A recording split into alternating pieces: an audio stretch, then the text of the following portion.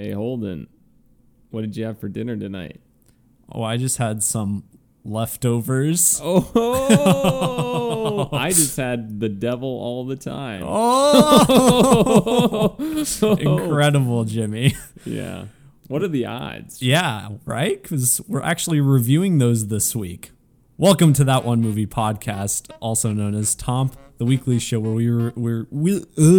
where we discuss movies, games, and TV shows in addition to kind of whatever. Mainly, we just shout nonsense into our microphones. I'm your host, Holden Sutter, joined by my co-host, Jimmy Youthy. That's me. It's not just Holden making another voice into his microphone. Yeah, which sometimes it kind of feels like it. This time, sometime, if I'm gone. I mean, aside from our Tenet review, we usually agree on a lot of things, so it could just be me doing another voice. Yeah. We've got a great episode for you this week featuring our review of The Leftovers, the TV show on HBO, and the new Netflix film, The Devil All the Time.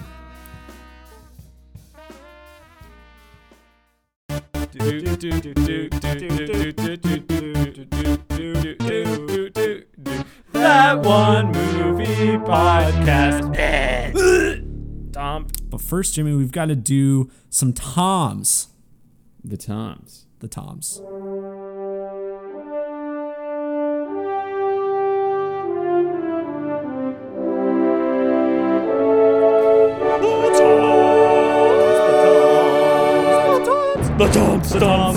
Toms. The Toms is a rapid fire segment where we rate the news of the week in the world of entertainment on a scale of three famous Toms: Brokaw, Bombadil, and Bergeron. Brokaw is the highest, Bombadil is the lowest, and Bergeron is somewhere in between.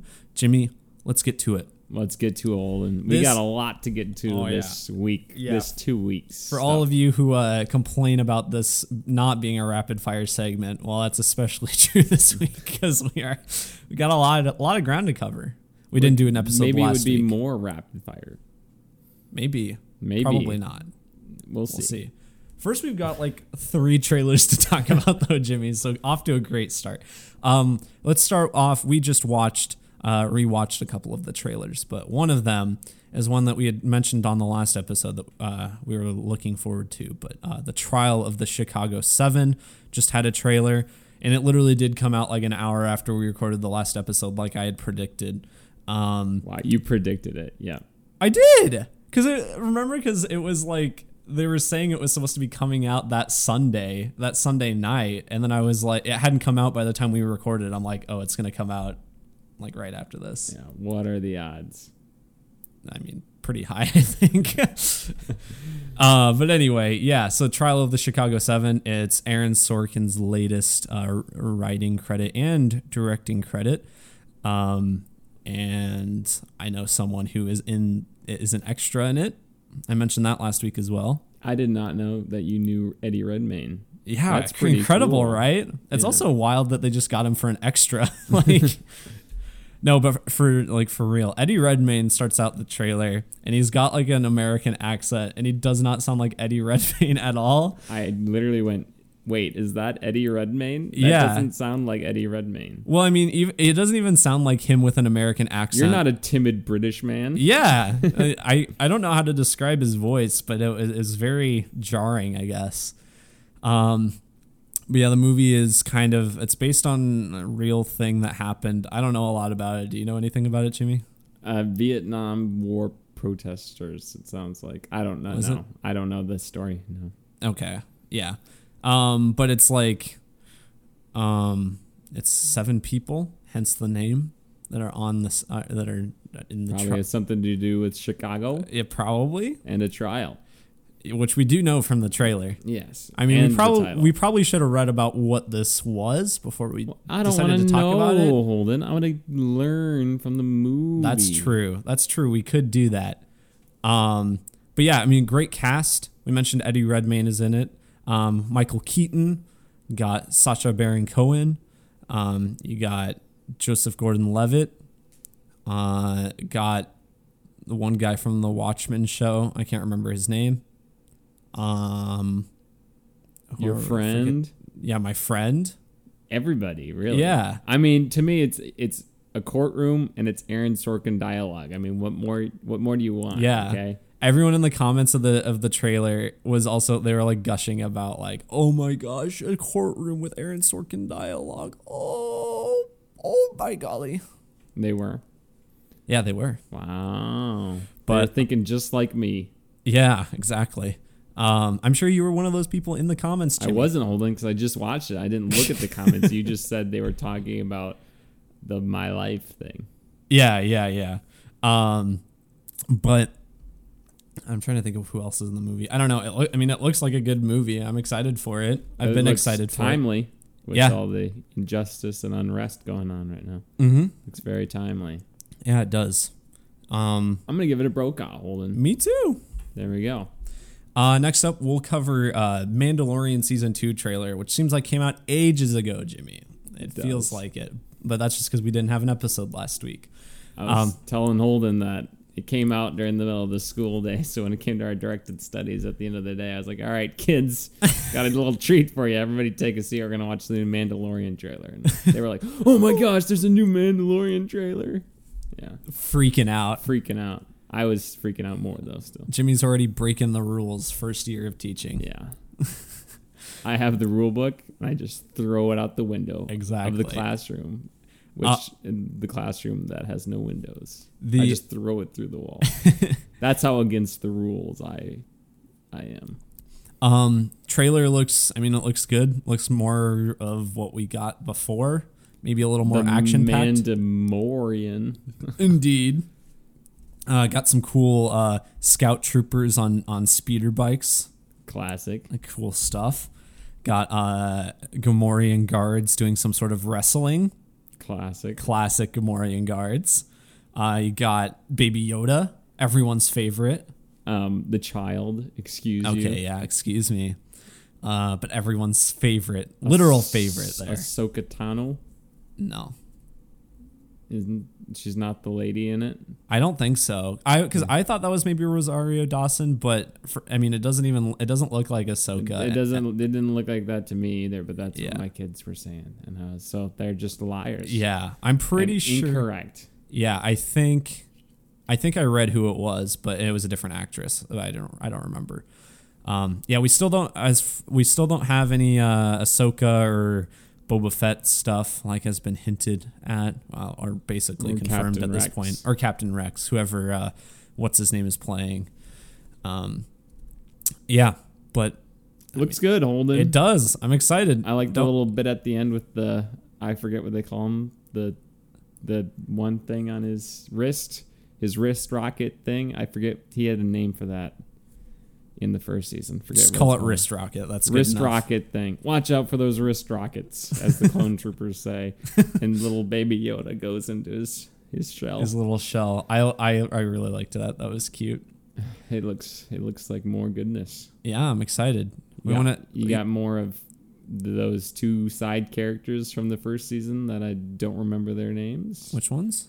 The guy and the lady. What?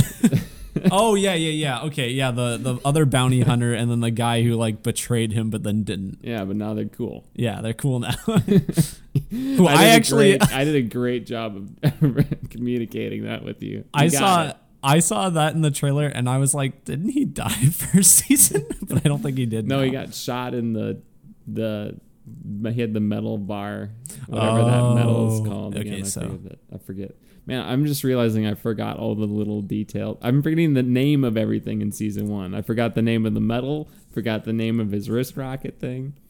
But I did remember the child, Jonathan Favreau. Thank God. Jon Favreau's out there smiling that I'm not calling him Baby Yoda. And you even got, we also didn't see Giancarlo Esposito either. No, we did not. I hope he's just like sweeping up at a Los Pollos Hermanos. Yeah. Like on just a Los Pollos Hermanos on like in a Death Star or something. Bit off topic. My roommate has been watching Breaking Bad, and I'm enjoying sitting down just occasionally and watching. I'm so tempted to rewatch it, but I gotta wait for the end of Better Call Saul, so I don't have it re-spoiled. Yeah. Yeah. So good. Do you want to talk about Pedro Pascal rumors? Yeah. So first off, Brokaw for the trailer. Yeah, Brokaw for the trailer. Rumors. There hasn't been a very reliable source to confirm it, but there's been a ton of smoke about a controversy between seemingly. So these are rumors, again. So take it with a grain of salt, but there's been a lot of talk about it. That Pedro Pascal apparently is not super thrilled about having to wear the Mandalorian helmet all the time, and he wants more like face time. I don't know necessarily if it was because he's just not very comfortable, or if he just thinks that he needs to just show his face more. So maybe it's help to be like, maybe he thinks it's better for the character, Sure. better to express emotions or something. And the creative directors behind the Mandalorian as a TV show, like Jon Favreau, Dave Filoni, I would imagine, are saying no. Like that they're drawing the line. They're like, no, that does not align with the character we want the Mandalorian to be, and they're taking a very firm stance with that, which is good for them. Yeah, not bound down to what a star has to say. I mean, you could replace him. Yeah, like you could find someone to do the voice and someone to stand in. Maybe he can just do the voice, Yeah, just voice act, and then just take off he can be there if they ever take off his helmet again for a robot. Yeah. But I don't know. I mean, hopefully this is just not true at all. I that's like best case scenario for me. Second best case scenario is they just work it out and get along, and they figure out what's best for the show. And then I think every other situation could be bad. Yeah. But we'll see. We don't want him to get recast. So that's it's a Bombadil if it's true. Yeah, Bombadil if it's true. And then next up, WandaVision trailer. This is our last trailer we got. So this is now going to be the first MCU Disney Plus show. It was originally going to be Falcon and Winter Soldier, but that hadn't finished production by the time like COVID kind of came and happened, and apparently WandaVision has been done for quite a while now. So now this is moving up. It's going to be we'll get to it a bit later, but now it's going to be the only MCU entry in 2020. Incredible. Yeah, right. First year without an MCU movie since I think I saw 2009. So, wow, that's a long time. Yeah, because 2008 had Iron Man and the Incredible Hulk, and then 2010 they skipped 2009. 2010 had an Iron Man 2. Yeah, but yeah, no, it's pretty, frankly, quite interesting. But anyway, WandaVision. I don't think they don't have a date set yet. The end of the trailer says 2020, so by the end of this year, one can assume. Yeah. What do you think about the trailer, Jimmy? I think it looks interesting. I'm probably just gonna wait to see what people say about it. I don't think I'm gonna watch it week to week. Sure. I'm not that invested, but if 3 episodes come out and people are like, "This is amazing," maybe I'll try it out. Yeah. Depending on if I'll have Disney Plus because they'll have The Mandalorian. Which then why would they not push this back? Because you have The Mandalorian coming out. You don't need 2 things coming out. You know what I'm saying? I think they just want people to continually be having Disney Plus. I'm guessing. I know, but that's what I'm saying. Like, you have The Mandalorian coming out at the end of October. Yeah. It doesn't really. That's going to push to the end of. That's going to push to the end of November. You would think that it doesn't make sense for Disney to push this out before the beginning of December. In my mind. I don't think they will. I think it'll come out in December sometime. December? Okay, Yeah. that makes sense. Yeah. Then yeah. We'll see. Depends where I am in my Disney Plus subscription and how good it is. Yeah. It looks interesting. I think we've talked about it on the show a little bit before, but it's kind of like it's parodying like different sitcoms from different eras. It looks like it's Scarlet Witch and Vision. Which I don't really care about either of them, if I'm going to be honest. But I also didn't like Thor until Ragnarok, and they completely changed that character for me. So we'll see. Yeah, I think it just looks like it could be very unique. Some people think this could be kind of the way to introduce mutants into the MCU, because I mean Scarlet Witch already in the comics has a strong connection to the X-Men and everything, but a lot of people are saying this is going to be kind of the storyline where Scarlet Witch is kind of like losing grip on reality and is shifting things around quite a bit just because of her powers and everything. And so people are like, oh, maybe the mutants will be making their coming in soon. I do like, I was looking it up for each of these Marvel series. I do like that they're only like 6 episodes, so they're going to be like, they're not hopefully going to have very much filler. So yeah, that'll be I wouldn't nice. think so. Yeah. Yeah. I'll give it a Brokaw, Holden. I'll give it a Brokaw 3 too. Brokaws for these 3 trailers. Incredible. But now, hinted at it last bit, but now we've got to talk about some release date changes with Disney films. Woo! Boy, I'm so excited for Black Widow to come out this year. Oh, Jimmy, Oh. I'm sorry. I've got to tell you, Black Widow has been pushed back from November to May 7th of next year, which is May 7th. May 7th. Oh my Lanta. And that is the first Marvel movie coming out next year. Wow. Because they also pushed back Eternals. Eternals is pushed back to November 5th of 2021. So both movies are basically coming out a year after they were originally scheduled to come out. But then the interesting part about this is Shang-Chi and the Legend of the Ten Rings, which was going to be the third of Phase 4, has been pushed from May to July. So now it's actually going to be the second movie in the release order, which makes me think that Shang-Chi and Eternals won't have very much of anything to do with each other, even after credit scenes. Yeah. But yeah, so we'll be getting them in May, July, and November of next year if everything goes according to plan, which that's, I guess, pretty typical Marvel release times. Yeah, in terms of just Marvel release schedule, next year's not the most exciting year in my mind. I mean, it could be. I just, Although I'm most excited for probably Black Widow of those 3. I'm interested to see how Shang-Chi turns out. If they like really go hardcore, like kung fu style route, that'd be kind of cool. Everybody was kung fu fighting. Yep. But the Eternals, I mentioned it last week that the director of the Eternals just came out with the movie Nomadland, which is like, I think it's got like a 99 on Metacritic. Like, it is earning rave reviews, and apparently all of her previous films have gotten like high critical acclaim. So I'm kind of interested to see how that turns out too. It'd be such a shame if a listener requested that as their listener Nomadland. Yeah. I don't think we can get it yet. As opposed to something like Shark Tale or The Cat in the Hat. Yeah, right. We do appreciate your listener requests. Yeah, we do. They're funny.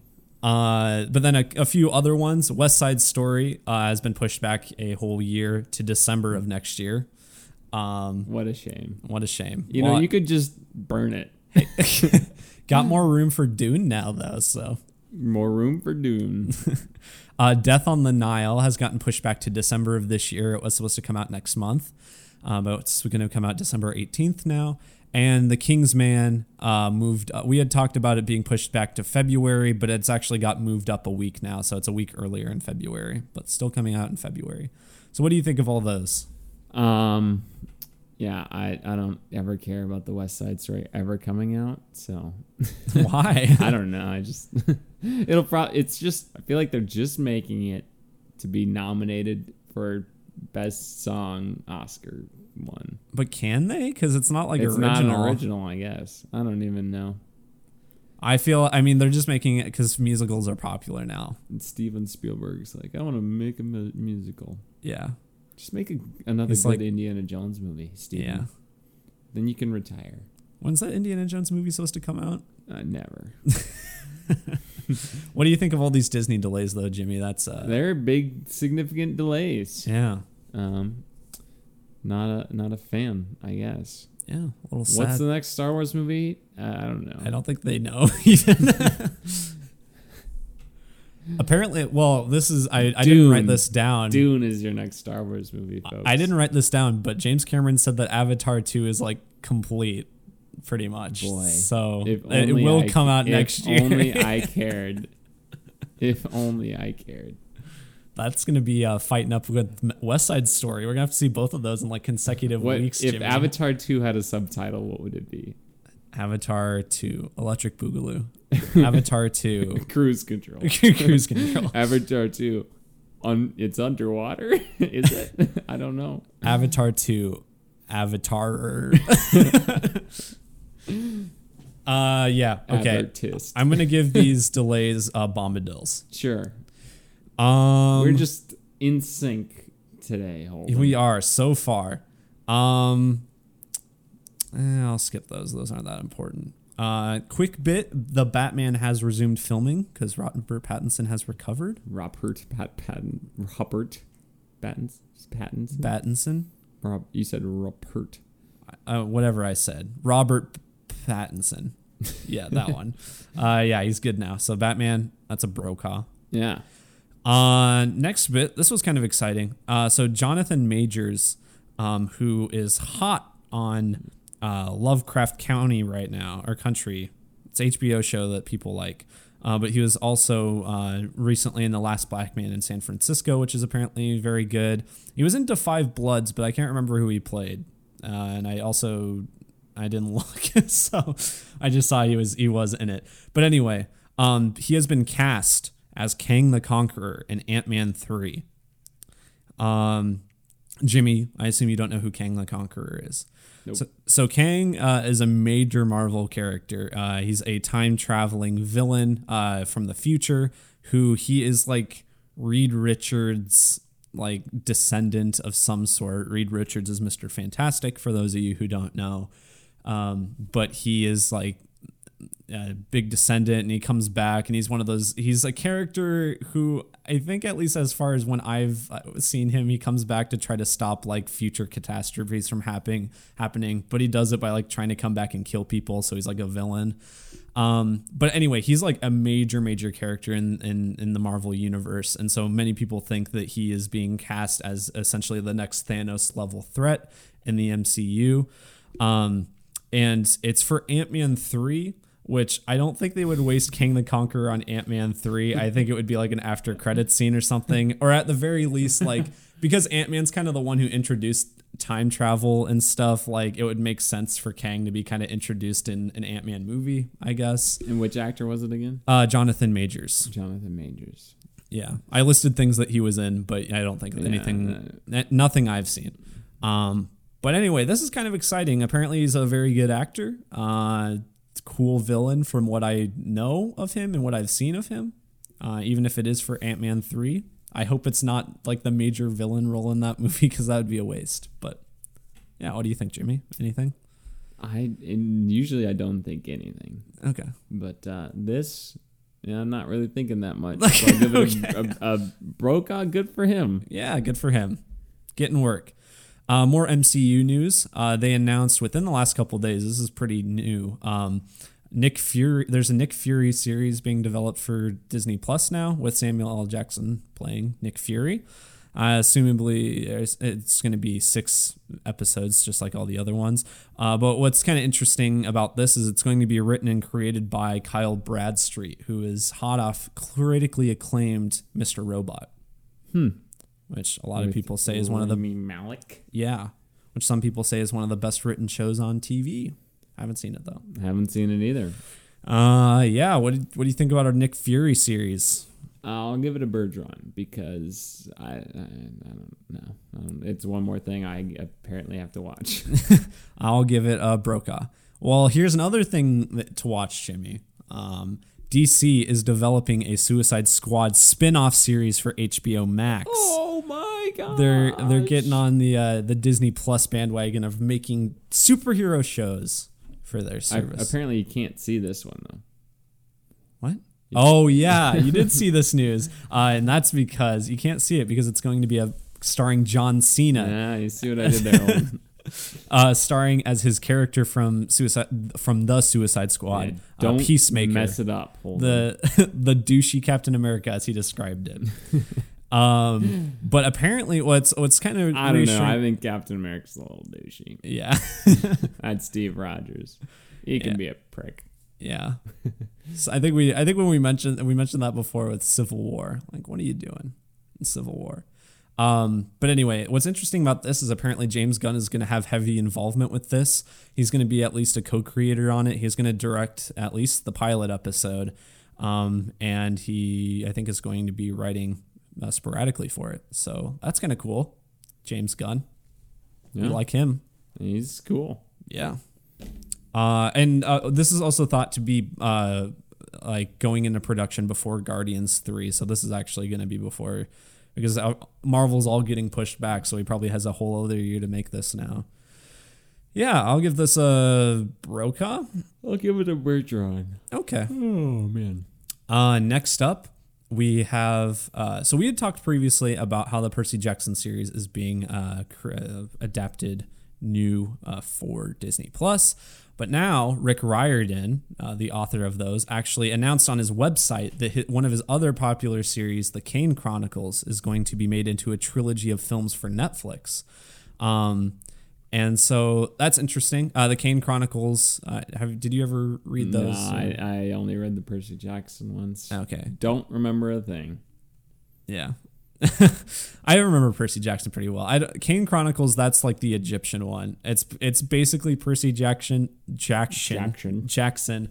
But with like Egyptian gods instead of Greek gods. It's basically Percy Jackson, but it's Sean Connery. Yeah. Percy Jackson in Egypt. But it's kind of cool that it's a trilogy of films, I guess. It's a trilogy of books, so I think these films are going to be really raw. Yeah, it's going to be really down. It's going to be just really the devil all the time, but just 3 movies. Yeah, it's interesting. I don't know if they'll be good. I mean, that's about all we know about it, is that it's going to be a trilogy of films. I guess it was more interesting to me because it's going to Netflix instead of Disney Plus, despite like Percy Jackson going to Disney Plus. But yeah, Rick Riordan still doing stuff, raking it in, still writing things? Question mark. I don't know. He churned them out back in the day. Yeah, he did. He made a lot of money. That's the way to do it. Hey, that's what the Five Nights at Freddy's creators did. So. Yeah, still, I haven't played those. They're making another one. Yeah, we'll get to it. We will. We're going to talk about that. Maybe. In our famous segment, Tog. Yeah, Kane Chronicles adaptation, though, I'll give a Bergeron. I'm kind of more lukewarm on it, too. Bergeron. Netflix has acquired the rights to that one Zendaya quarantine movie. I thought you were going to say that one movie podcast. Yeah. I was not informed, but they can have it. Yeah. We'd sell it for like $10 if they offered us. Anybody got $10? Give us $10 on Patreon and we'll give you the pod. Just kidding, no. But yeah, so I don't know if we talked about it before, but Zendaya and the creator of Euphoria, I think they were both like very bored during quarantine, so they actually made a movie. We did talk about this. Yeah, it was filmed on a very small budget, made during the spring. All of the cast and crew were like quarantined for 2 weeks before the production started, just to make sure no one had anything. But it's apparent it's Zendaya and John David Washington, hot off of Tenet. Hoffa. John David Washington, Jimmy Hoffa. Yeah. But apparently it follows full name. Apparently it follows a filmmaker and his girlfriend coming back from a movie premiere and kind of examining their relationship after the fact. It's been described or compared internally and to people who have seen it to Marriage Story favorably in some ways. Marriage Story. Yeah. What do you think about? And then we could parody it where we come out of a movie theater and we're just like, yeah, I don't like you anymore. I saw what you said. You saw what I said? Yeah. Heard what you said. That's it. We're done. I'm leaving. Get out of here, Olden. Yeah. That sounds interesting. I'm curious about it. Yeah. Got a couple good actors in it. I've heard Euphoria is good, so maybe a good creator behind it. Mm-hmm. Brokaw. Holden. I'm excited for this. Is the last bit of movie news. Finally, getting to the last bit of movie news. But I'm excited for this. There's a Yakuza movie in development. Oh. Very exciting. From the Sega movie studio who made the Sonic movie. So they announced this week that they're now adapting Yakuza. That's about the only thing we know about it. But as a new fan of Yakuza, I think it's like perfect for adaptation into movies. Like they would have to try to find the balance between like just deadpan like seriousness and then off the wall goofiness that the games have. But I mean, I think like the stories are very easily translated into film form and everything. I think it could be really cool. I'll give it an honorary Brokaw for you. Yeah, hard Brokaw from me. Now on to Togb. Our famous segment, Togb. It's Togb. Yes, Togb. Our famous segment, Togb. Well, welcome back from the extended Togb intro. Here we are, Holden. Yes, a lot of gaming news. We've got a couple big things. We'll start off with the more recent thing. Actually, it was that Microsoft announced that they acquired ZeniMax this week, which is the parent company of Bethesda. So that means by default they also own Bethesda now.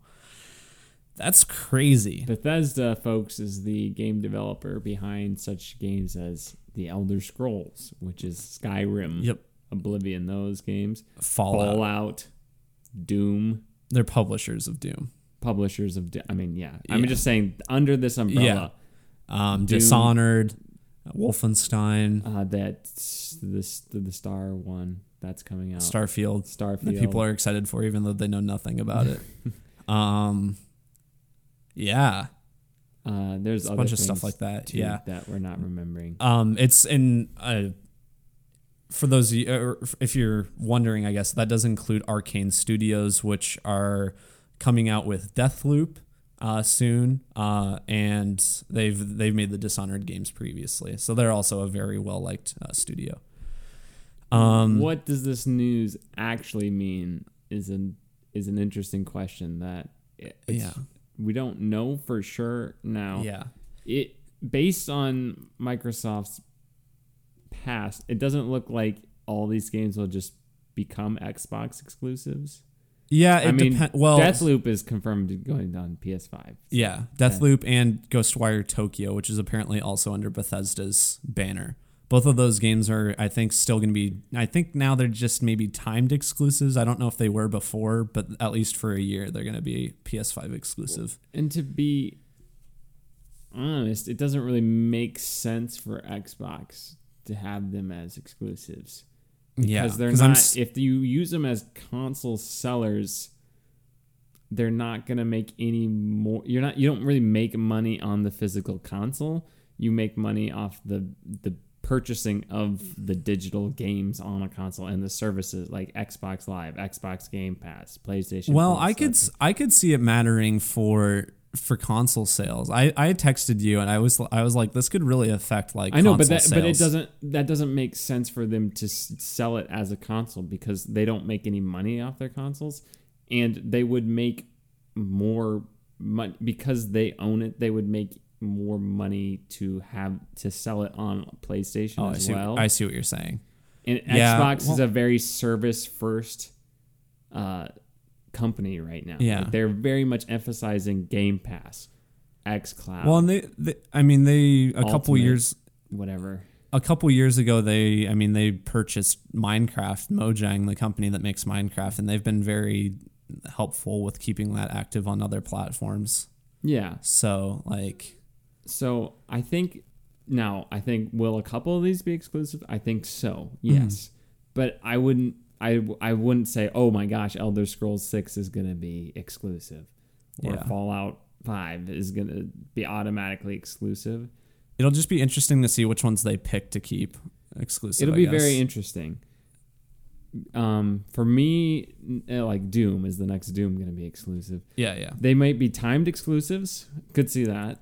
I think that's not unrealistic at all. Kind of like what Final Fantasy is on PlayStation. A lot of the time.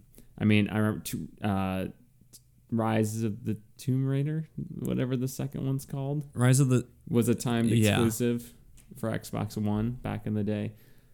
So, jeez, that seems like ages ago. That was ages ago. But yeah, it's just we don't quite know yet. But I think jumping to the conclusion of, oh my gosh, everything's going to be on Xbox now is probably not is not what is going to happen. I think it's exciting for people who play Xbox because Yeah. that probably means a lot of that stuff will be on Game Pass. Oh yeah, Which they've is- already confirmed it. Like a big announcement this week. I mean, they'd already said that Bethesda games were going to be making their way, but like Doom Eternal's coming like right away, I think. I mean, that's awesome. If you have Yeah. an Xbox, that's really exciting. And if you want a xCloud, I mean, you don't even need an Xbox anymore, which is incredible. And Xbox Series S, I mean, that's just for PlayStation people. It's just, Xbox Series S or xCloud, that makes it that much. I mean, I think once I start earning like money when I graduate and stuff, hopefully, fingers crossed, I think my ideal setup will be a PS4 and like a PC. PS5 and a PC. Or PS5 and a PC. PS5 and a PC, so then because I mean, like PCs will just be able to play, they can get Game Pass on it, so. Yeah. So, and I mean, we see this, PlayStation's moving in the same way of things are going to PC, things are moving towards timed exclusive. Now, are things like God of War going to be exclusive, Spider-Man sequel going to be exclusive? Probably. Mm-hmm. But they're shifting more in that general direction. And Sony and Microsoft have a seemingly good relationship between. It's not like they are competitors, but they don't like, they're not trying to make the other one fail or whatever. Microsoft's a lot more like open about how good they are with each other. Yeah. I feel like Sony more just keeps their mouths shut. Sony relies on Microsoft for a lot of cloud-based stuff because Microsoft did really lead the way in that. But I mean, in terms of like, oh my gosh, Xbox just won the console war. I just don't really see the console. I don't think either company cares about the console war. I think that's more people who are, fanboys of each console. Yeah. That's more of a thing for them. I saw CBS All Access came out with a documentary about like Sega and Nintendo's rivalry, and apparently it's like really good, but it doesn't make me. I mean, maybe I'll get a trial of CBS to watch it. But I think it's very exciting for people who own Xboxes or want to play xCloud or something, in which So I'll give it a Brokaw. Why not? I'll give it a Bergeron just because I don't think we know enough about it yet for me to be whatever. You just don't want to get an Xbox, you little PlayStation fanboy. But this is just your excuse to get a good PC. That's true. But then the next big thing we have is we should have covered it last week if we had an episode, but the PlayStation 5 event that happened. A literal big thing. Yeah, literal big thing. PlayStation 5 event happened. We talked about one earlier in the summer, but this one had some new game announcements, had some new footage and stuff, and had the coveted price point finally, which we'll get to later. We'll get to it at the end. Let's talk about the games though first, because that's what they showed off first at the event.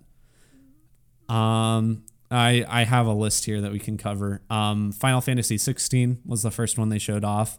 And this was a surprise. I don't think anyone really knew it was coming. A brand new Final Fantasy game set in like medieval fantasy kind of times. And I think I was telling you, I think it's like the first one to be kind of set in those old times since like the sixth one.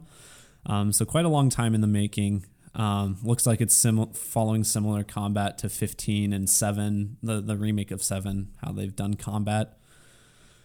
Looks cool. I don't know if I'll play it. I haven't played the other two of those. I'm sure my brother Xander is very excited about it though, because he loves both 15 and the 7 remake. So I don't know. What did you think of that, Jimmy? Yeah, I probably won't play it. I think it's exciting for people who like the series. So yeah, Brokaw for them. Brokaw. Very pretty looking game too. This one was complete surprise. I think it was one that we had like heard about before, but the Hogwarts Legacy game. Yeah, well, they leaked it literally like 2 years ago. Yeah, I remember like hearing about it. It was the fall of 2018 when they leaked it, I think, because we were in our blues, jazz, and rock class together. Okay. And that was my junior year of college. So that's 2 years ago. They leaked this game. It's Hogwarts Legacy. It looks good. I think it looks cool. I want to get it. Yeah, I mean It looks like it's very ambitious, so I'm curious to see like how it'll turn out because it looks like it has kind of a story it wants to tell, but also like very much wants you to kind of go through like Hogwarts as your own and kind of build your character and do your own thing. I like how it's 1897 and Hogwarts is still really old. Yeah, it looks the same. Like it could just be set in like, I mean, they just don't want it to be Harry Potter. It seems like there's a big world outside of Hogwarts. Yeah, I'm not sure how that works. If that's just part of like a linear story. I'm hoping a lot of it takes place in Hogwarts. Though, I think it will probably. I mean, hence the name Hogwarts Legacy. Who's making it? Do we know? Avalanche. Oh, but okay. There's 2 avalanches, isn't there? There's the Just Cause avalanche, and then there's the other one. Is there another one? I think there's a different one. I don't think it's the Just Cause one, is it? I guess I just assumed it was You them. can blow up Hogwarts. They also made the Mad Max game, which I thought was all right from like a few years ago. Yeah, I think it's that one. It's the same Avalanche. Is it? I'm almost certain it's the same Avalanche. I don't know. There are a lot of mountains. It would seem weird to me that there's 2 game studios I think there named are. Avalanche. I'm gonna look it up. Holden. Okay, you fine. keep talking. Fine. Yeah, it looks Is cool there though. more than one Avalanche game studio? I'm gonna give it a Brokaw. I'll just look up the game. I'll give it a Brokaw 2. Okay. Next up, we got some more footage from the Miles Morales Spider-Man game. Looks great. Yeah. It looks super cinematic. Like that. That Insomniac has the cinematic gameplay down. Yeah, they do. And the blending of you playing into like these cinematic / quick timey events that I think are really like a good example of how to implement a quick time event sort of stuff in a game. It's done where pretty it's very seamless because it's like you want that cinematic action cool feel to it. Yeah. But not lose the integrity of the gameplay. And it's not like you're just pressing random buttons that like when you shoot a web, it's the same buttons that you would use to shoot a web, but it's just in this more scripted sequence. And I think that is the great example of a quick time event rather than, hit X now and like Dance Revolution with your thumbs randomly. Yeah. And I think it even does that like blending of cinematic stuff with gameplay, maybe even better than the original game did, at least from the trailer, way it was looking. So I almost wonder if like when they include those updates for the remastered version of the PS4 Spider-Man game, I wonder if those will apply. Like maybe they'll make those even better. Who knows? Be interesting. All I can tell you, Holden, is that I think that I'm right and that there are 2 Avalanche. This one says Avalanche Software, and I'm gonna look up Just Cause. Okay. I'll look up Just Cause 3. I don't know what the Avalanche Studios Group and Avalanche Software. So boom roasted, Holden. You were wrong. Gosh. Why are they 2 different groups? These people, the one who are making Hogwarts Legacy, made recently a lot of Disney Infinity stuff and Cars movies games and Toy Story 3 the game. Bolt the game. There's a Bolt game. Chicken Little. NCAA College Football 2K3. Oh, and Prince of Persia Arabian Nights, if that's any good, in 2000. So okay. So yeah, well, I mean, if so they really haven't really made anything other than Disney Infinity. I mean, if their most recent thing was Disney Infinity, that means they've probably been working on this for a long time because Disney Infinity lost support quite a while ago. Okay. Miles Morales, though, I'm going to give a Brokaw. Yeah. Big surprise at the end of the thing was God of War. I mean, it was literally just a teaser. Really nothing is known, but it said Ragnarok is coming. Yeah. Which was already hinted at the end of God of War, Mm-hmm. but did it say it was coming out next year, 2021? Yeah, holy smokes. I could not believe that. Yeah. I was like, wow, that is sooner than I thought. They had to have been working on it while they were working on the last one, right? Or at least, like... Is it going to be a cross-gen game? I don't know. I mean, maybe? Because it's just weird to me that Sony was... I mean, okay, first off, Thomas Two Thumbs Up broke out God of War sequel. Yeah.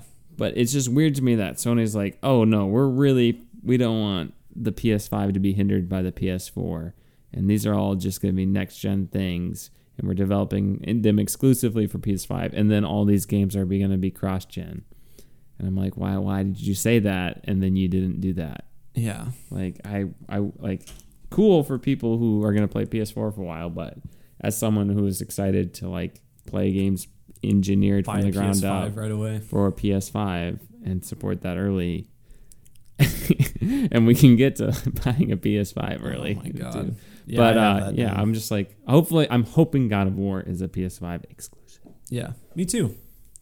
Resident Evil Village. Looks good. Yeah. Not a whole lot. Werewolves. Werewolves, yeah, or Wendigo or something. Or both. Yeah. Castles. Yeah. Villages, hence the title, Resident Evil Village. I watched a behind the scenes thing, and the amount of times I said beautiful yet terrifying was at least like half a dozen times in a 5-minute video. Beautiful. We wanted it to be beautiful yet terrifying. I mean, it didn't really show off any gameplay, or it just kind of showed some like first person stuff, I guess. But it looks really cool. They said it's going to be scarier Then than 7. Wow. which is a pretty scary game. Yeah. Not something you want to play too late at night, especially like the first half of the game. Or in VR. Yeah, or in VR. Yeah, Brokaw. Demon's Souls. Demon's Souls. I said that. Yeah, it's hard to tell. Okay, fine. Well, anyway. That looks good. Yeah, I mean, if you like From Software games, I guess. I've never like, really played it. I could not. I would get so frustrated if I played any of those. I would too. My brother Xander, he played Bloodborne this summer, and like watching him play it, I'm like, Jesus Christ, I could not do this. But I mean, people love this. It looks very good. It's by the same people who remade and remastered the Uncharted trilogy for PS4. They did the Shadow of the Colossus remake. They're very well known for doing their remakes and remasters. And pretty much all the ones I was seeing that they've done are good. So I'm sure if you like Demon's Souls, this is a good way to play it. Yeah. Do you have any more games you want to talk about, or did you want to get to? I have the list for the PlayStation Plus collection. That was actually my next bullet point, so let's do it. So the games in the PlayStation Plus collection, which are just if you have PlayStation Plus or you get PlayStation Plus, these are just games that you're gonna have when you I think on PS4, right? Too maybe. And I don't know. I think like these games are like the November the October PS5 game? I don't know, something like that. We're just going to get these as PlayStation Plus owners. God of War, Last of Us Remastered, Uncharted 4, classic like bundle games at this point. Battlefield 1, Monster Hunter World, Fallout 4, that's interesting with the Bethesda ties. That's true. Final Fantasy 15, The Last Guardian, Ratchet and Clank, which is going to be fun. I haven't played that. Mm-hmm. Infamous Second Son, Days Gone, that's pretty notable. Bloodborne, Detroit Become Human, Batman Arkham Knight, Mortal Kombat 10, or X10? 10, I think. Persona 5, which I've heard is really good, Until Dawn, and Resident Evil Biohazard. So that's 7, right? Yeah, that's 7. Many of those games have already been PS Plus games, but if you missed out, you can come back and get them. Or that's just very, I mean, God of War, Last of Us Remastered, Uncharted 4, like they're all of my like top 5 games ever. So I'm very excited to try. I want to play The Last Guardian, and then I'm curious about Days Gone. I might install that and try that out. Is it good? I heard the story's not good, but it's a fun game. Yeah, I remember the trailers being pretty cool. I feel like I wouldn't like it, but yeah, I'm gonna. Some try people it really at like least. it. Yeah, I'm excited for Ratchet and Clank. Yeah, I own that. I've played it already. It's good. Well, I'm cool. I'm holding. I own things. Or I guess I don't own it. I think one of my brothers does. Yeah. But there you go. Yeah. I'll give that a Brokaw. Brokaw as well. Then so we can cover the price now of the PS5. So $500 for the one with the disc drive. I was correct in my prediction that it would be $100 difference. You called it, man. Yeah. $400 for the all digital version. I think that's what we ended up settling on as our prediction. Okay. Yeah. Which is like that is. I mean, if you told us that 6 months ago, we would have been like, wow, that was way below what everybody thought it would be. Yeah. I mean, there were rumors that people are like, is the PS5 going to cost like $700? Well, it's like wild because, I mean, it doesn't I mean, if you don't adjust for inflation, it doesn't seem like that much. But like adjusting for inflation, like the PS3 was announced at like $800 or something. Like, oh yeah, at least. I mean, because that was a $600 console at launch. Yeah, and so I mean, $600 really isn't that bad. I mean, that's where I think $500 for the PS5 is like, wow, that was a good landing spot. $400 for the digital edition? Are you kidding me? Yeah. There's no way they're not taking a significant loss on that. Like they're losing at least $50 a console on that sucker. They are entirely reliant on game sales. Oh yeah, and the problem with that is how are you going to get your hands on one of those? Because the real retailers don't want to sell it because that means you're not going to them to buy their games. Yeah. It works great for Sony because then they don't have to share that with like Walmart. They don't have to share that game sale revenue with Walmart or Target, Amazon, that sort of thing. Yeah. So, but yeah, I'm torn for which one I want to get because like I don't use disk drives all that often, but I mean I have a few PS4 games that I would sure like to play on PS5, and if you don't have the disk drive, you can't upgrade them. It's also got the Blu-ray player and stuff. Like I'm going disc drive 100%. It's also like it just seems like the bigger PS5 will be more available. Yeah. Than the discless one. But I think the digital edition is a great option for people. And I think even though the Series S is $300, like, man, why the extra $100 for the all digital PS5 would totally be worth it. Like that is the best extra $100 you're gonna spend. Yeah, because there's no difference in power. I mean, it's so much more powerful than the One S. As great of a deal as the One S is, unless you love Halo, like I don't, or unless they say the next Elder Scrolls game is on Xbox only, whatever. You're so much better off spending that extra $100. It's pretty wild. Prices for me get broke off. Yeah.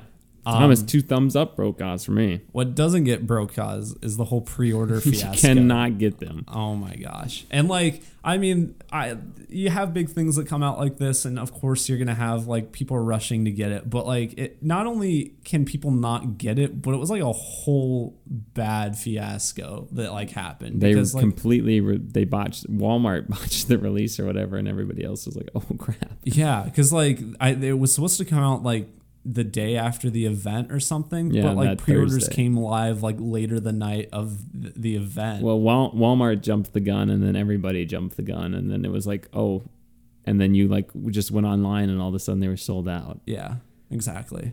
So, and then scalpers with bots. That's just like, and Sony, I've given you my PSN ID 1,000,000 times on your website. Just send me an email and let me give you my money. I'm trying to give you $500. Just let me do it. It's like I don't even know. Like combating those scalper bots is like insane. Like I don't even know how they would do it. But it's I don't know. I want a PS5. I want to get one around launch, but I don't know if I can, even if I try really hard. Like just based on like stock availability. Yeah, I mean, we'll see. I mean, not that I'm going to have much time to play it beforehand anyway, but I would love to play it over the Thanksgiving break. Yeah. Okay.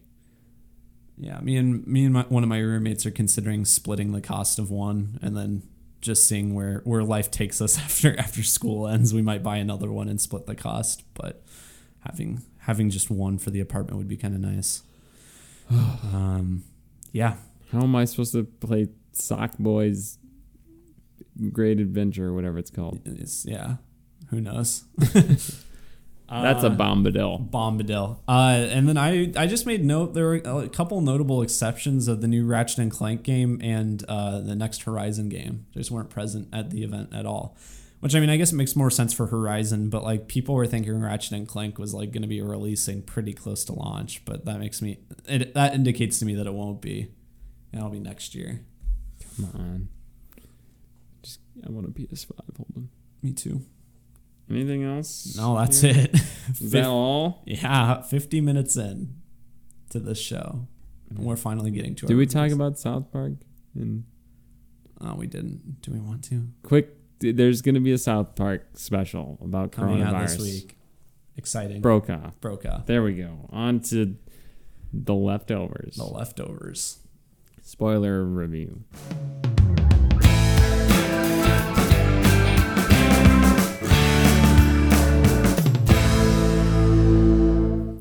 Yeah, so The Leftovers, HBO. This is old news, and I wouldn't be surprised that the majority of you are skipping over this because it is also a spoiler review. But some of you may have seen The Leftovers, and you maybe really like it.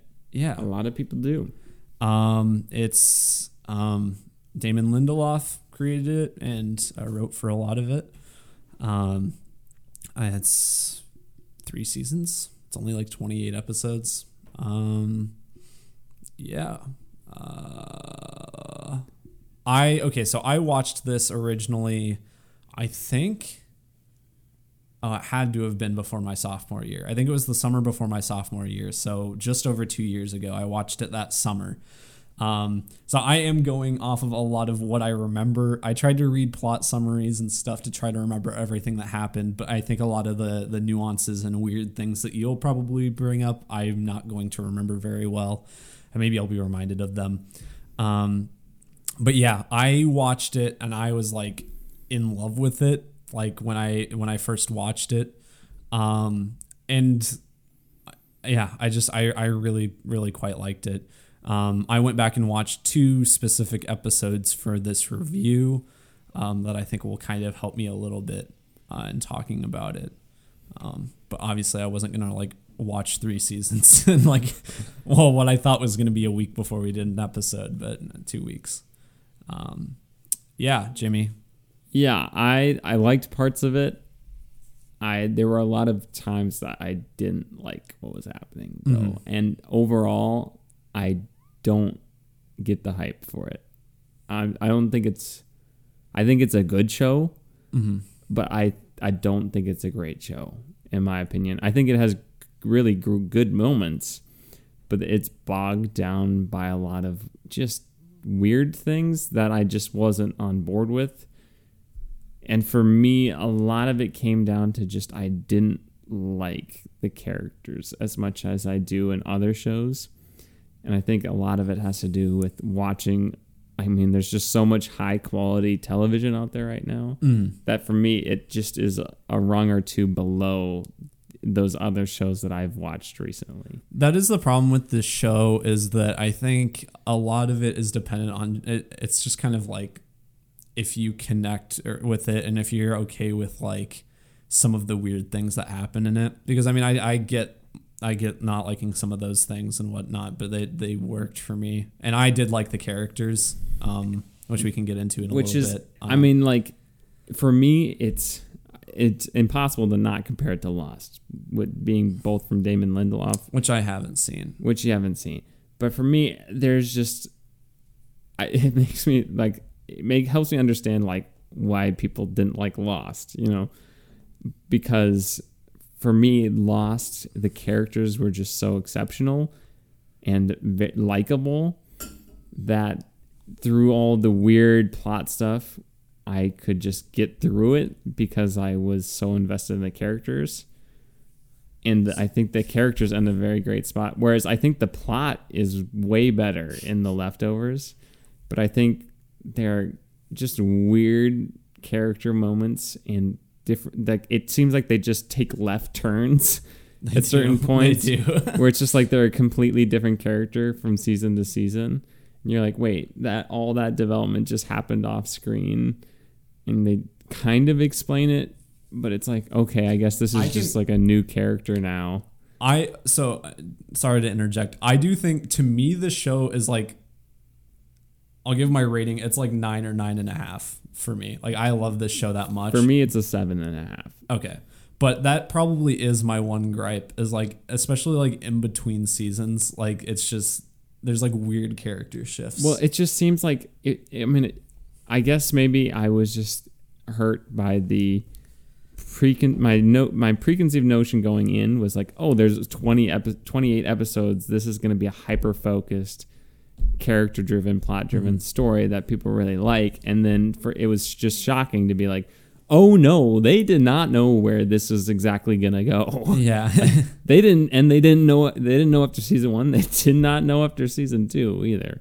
I mean, maybe they had the ending in a little binder somewhere, but like they did not have all the story and the character arcs laid out. Well, so season 3, in between 2 and 3 having that like weird shift, I think they did have a better idea of where it was going to go, because 2 and 3 are a lot more tonally similar in a lot of ways than 1. I 100% think like 1 got like good reviews, but like they weren't great. And so I think they kind of took that, like, especially since it wasn't like getting great ratings from viewership and everything. I think they took that reception and were like, okay, we got to change this up. And so that's an explanation for why in between 1 and 2 it's so different. I think for me, the reason I just did not connect with the show in the way that I wanted to was I just completely fell out of love with Nora Durst's character like halfway through season 2. I thought she just became super unlikable. Okay. And she remained unlikable for the rest of the show and didn't do really anything that wasn't unselfish in my mind for that. And like when Kevin admits to her that he's seeing Patty Levin, she just gets up and leaves him, which kind of understandable, but it just was like, okay. And then she doesn't really feel bad about it at all.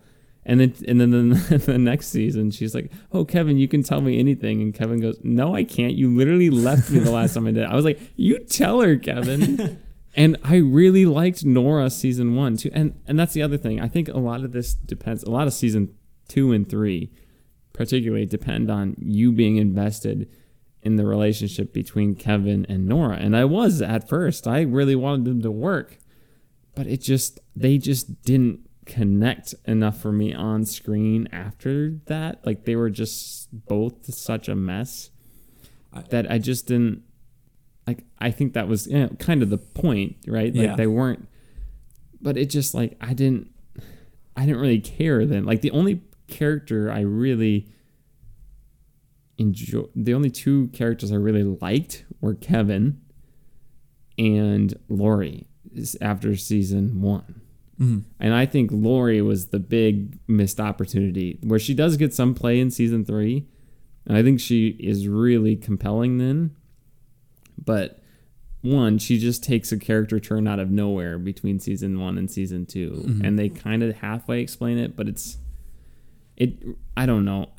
And for me, like they just completely dropped the Guilty Remnant storyline in season 3 that I thought had been built up very well in season 2, and just there was absolutely no payoff to it. We need to I mean you were just talking a lot, but I was waiting. We need to like talk about what the show's about, probably. Well, this is a spoiler review. That's true. We don't, Holden.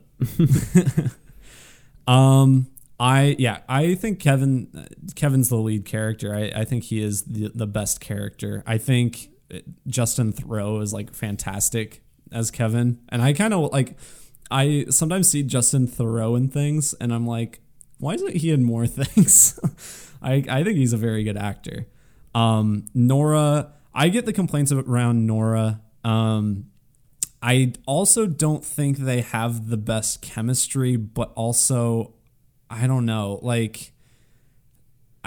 guess the relationship more worked for me just because they were like broken, like you said. And like, I don't know. They just kind of like needed each other, even if like outside of this, they probably like wouldn't have been together. I found myself wanting Kevin and Lori to get back together.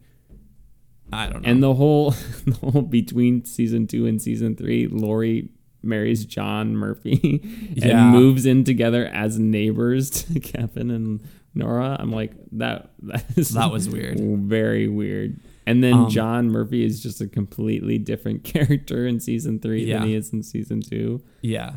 I do, but like in terms of acting, like even though I get what you don't like about Nora, I really like Carrie Coon as Nora. I think she is good. Yeah. And I think she's also another actress that I love everything she's in. And I think that whoever plays Patty Levin is excellent. Yeah, well. Ann Dowd. She's a main character in The Handmaid's Tale too. Very good. You've seen True Detective, right? Season 1, yep. Yeah, she's in that too. Huh. I'm not sure if I should say because it's like a spoiler, so maybe Okay. I won't say right now who she is. But yeah, all of the acting I think is really pretty good in this show. The extras I think are not good. They're especially in season 1.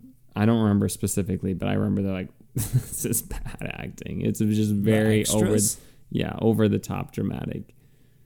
Oh. Not the main people, but just like when things are guess just happening. It was just like, oh, this is very over dramatic. Like the very opening scene of the show, I think is really good. Yeah, I think it's good. Yeah, like that's maybe that I think that made a really big impression on me and kind of hooked me in. Yeah. I think if we want to talk maybe favorite episodes, my favorite episode was actually the Garveys at their best in season 2, which is kind of the first time you see the departure day from their perspective. Oh, is that the second episode? I don't remember which episode it is. It's pretty early season 2. Oh, yeah, okay. I know what you're talking about. Okay. And you kind of find out what Lori and Kevin like were when they were married and all that, and Matt and everybody beforehand. Mm-hmm. I thought that was very interesting. Yeah, and it's cool. And you find out Lori was pregnant and that sort of stuff. But I thought another complaint I have is Kevin Sr. and Matt Jameson. Their storyline just ends with, "Oh, they were just idiots." Yeah. And I'm like, I spent 3 seasons watching this for them to be in one episode. Both of them, not the same episode, but each of them in one episode just goes from one side of the character arc to the other. Like, yeah, they were just completely that was wrong. A waste of time. I Especially Kevin Sr. You could have cut that character out from the show so easily. You could have cut him out of the show. Yeah, he has the most bizarre storylines that I don't think add anything. The episode that like focuses on him in season 3 is the worst one. Yeah, it's one of the might worst be my least episodes. favorite. And it amounts to absolutely nothing. Yeah. So a lot of the show, and I think a lot of your problems with it are things that don't bother me just because, like, I don't know.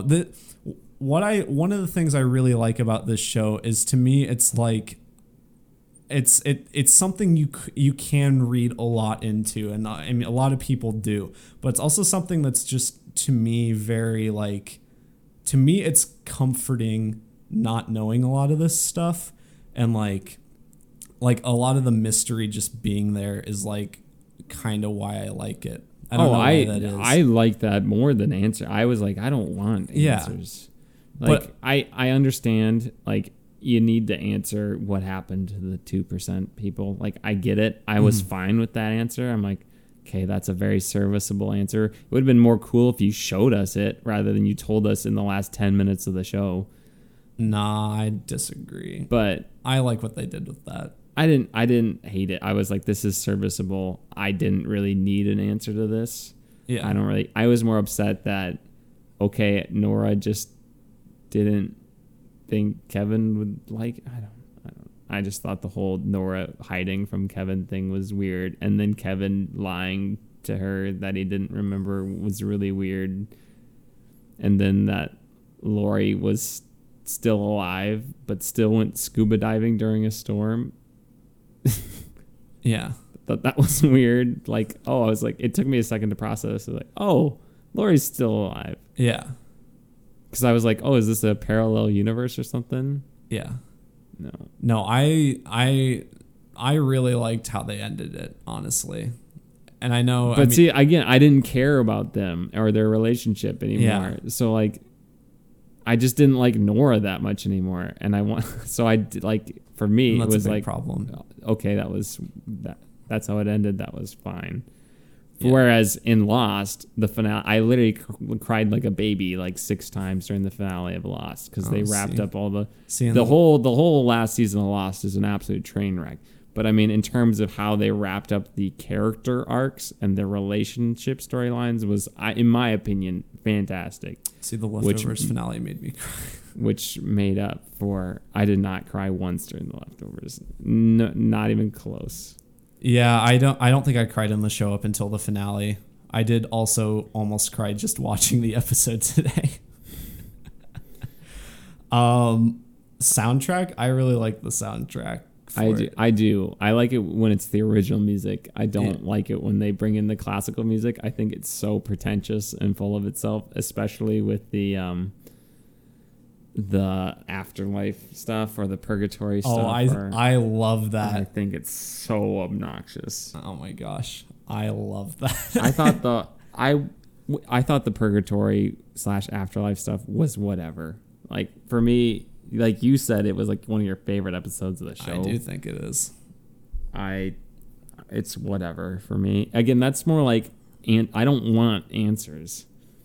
But I don't think it's really like answering anything. I think if anything, it brings more questions than anything. Yeah, but I just like, and then the whole like second to last episode when he's like the president. Yeah. And the assassin, and he has to scan his penis in order to get into the bunker. I'm like, what is going on? This is the second to last episode of this show. I'm like, what is happening? I thought it was just like, we've gone so far off the rails. This man is like, literally the main character is scanning his penis to get into a bunker in the second to last episode of the show. Like, why? Like, but why do you need that? I don't know. What does that add to the show?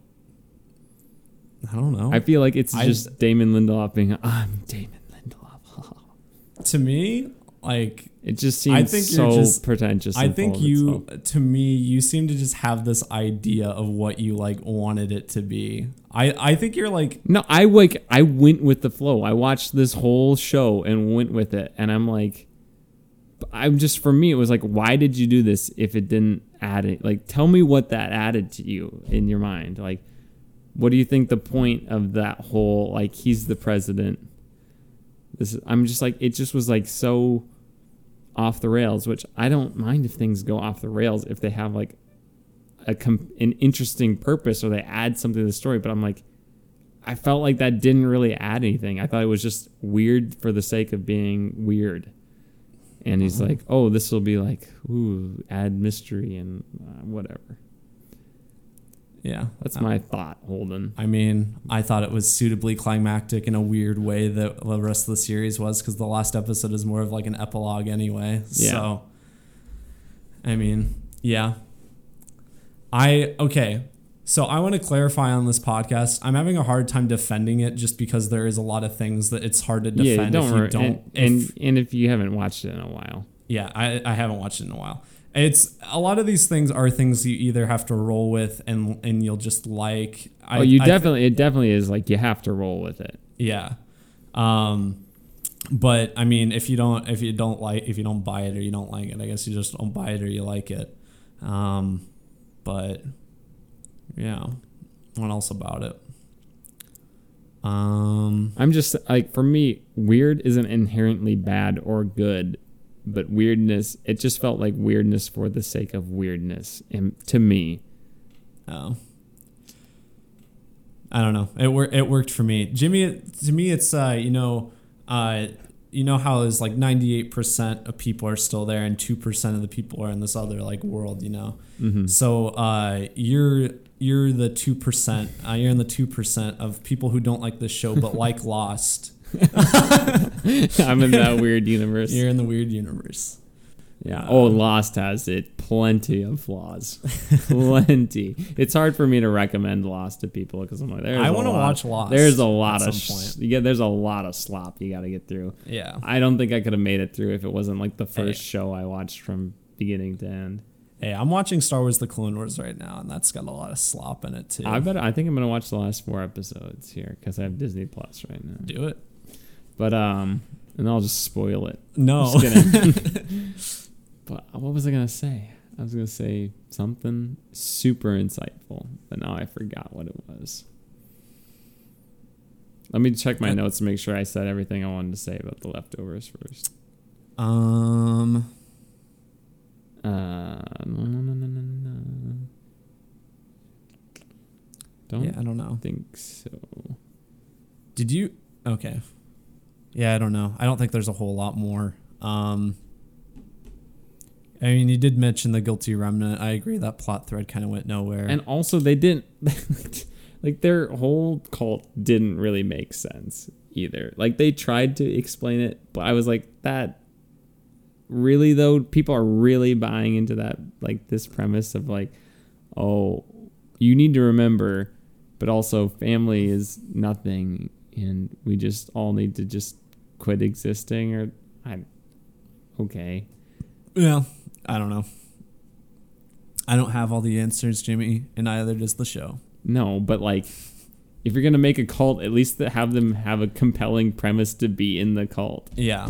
Rather than be like, have it be a secret for like the first season and then try to answer it in the second season, but be like, let's blow them all up. Also, why did they have a fake bomb in the bridge? What did that even accomplish? Like, if they wanted to have all those people charge into the city, couldn't they have just walked to the, like, they stood on the bridge for like 90 minutes or whatever, and then they all walked in? Like, why couldn't they just say, hey, let's go in? Season 2 finale, really. So, can't say. It was like, why? What this conversation has told me is I need to rewatch the show, and I will probably rewatch it and still love it.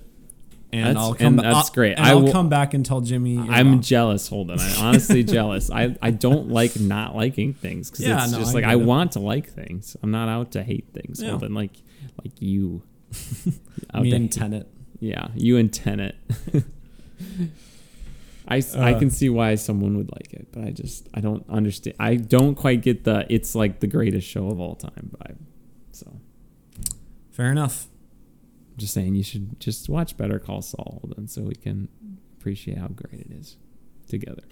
I might make the bold claim that I like this more than Breaking Bad, but I don't think it's a better show than Breaking Bad. That's fair. Yeah. All right, let's talk about The Devil All the Time. Yes. Or at least this time. Yes.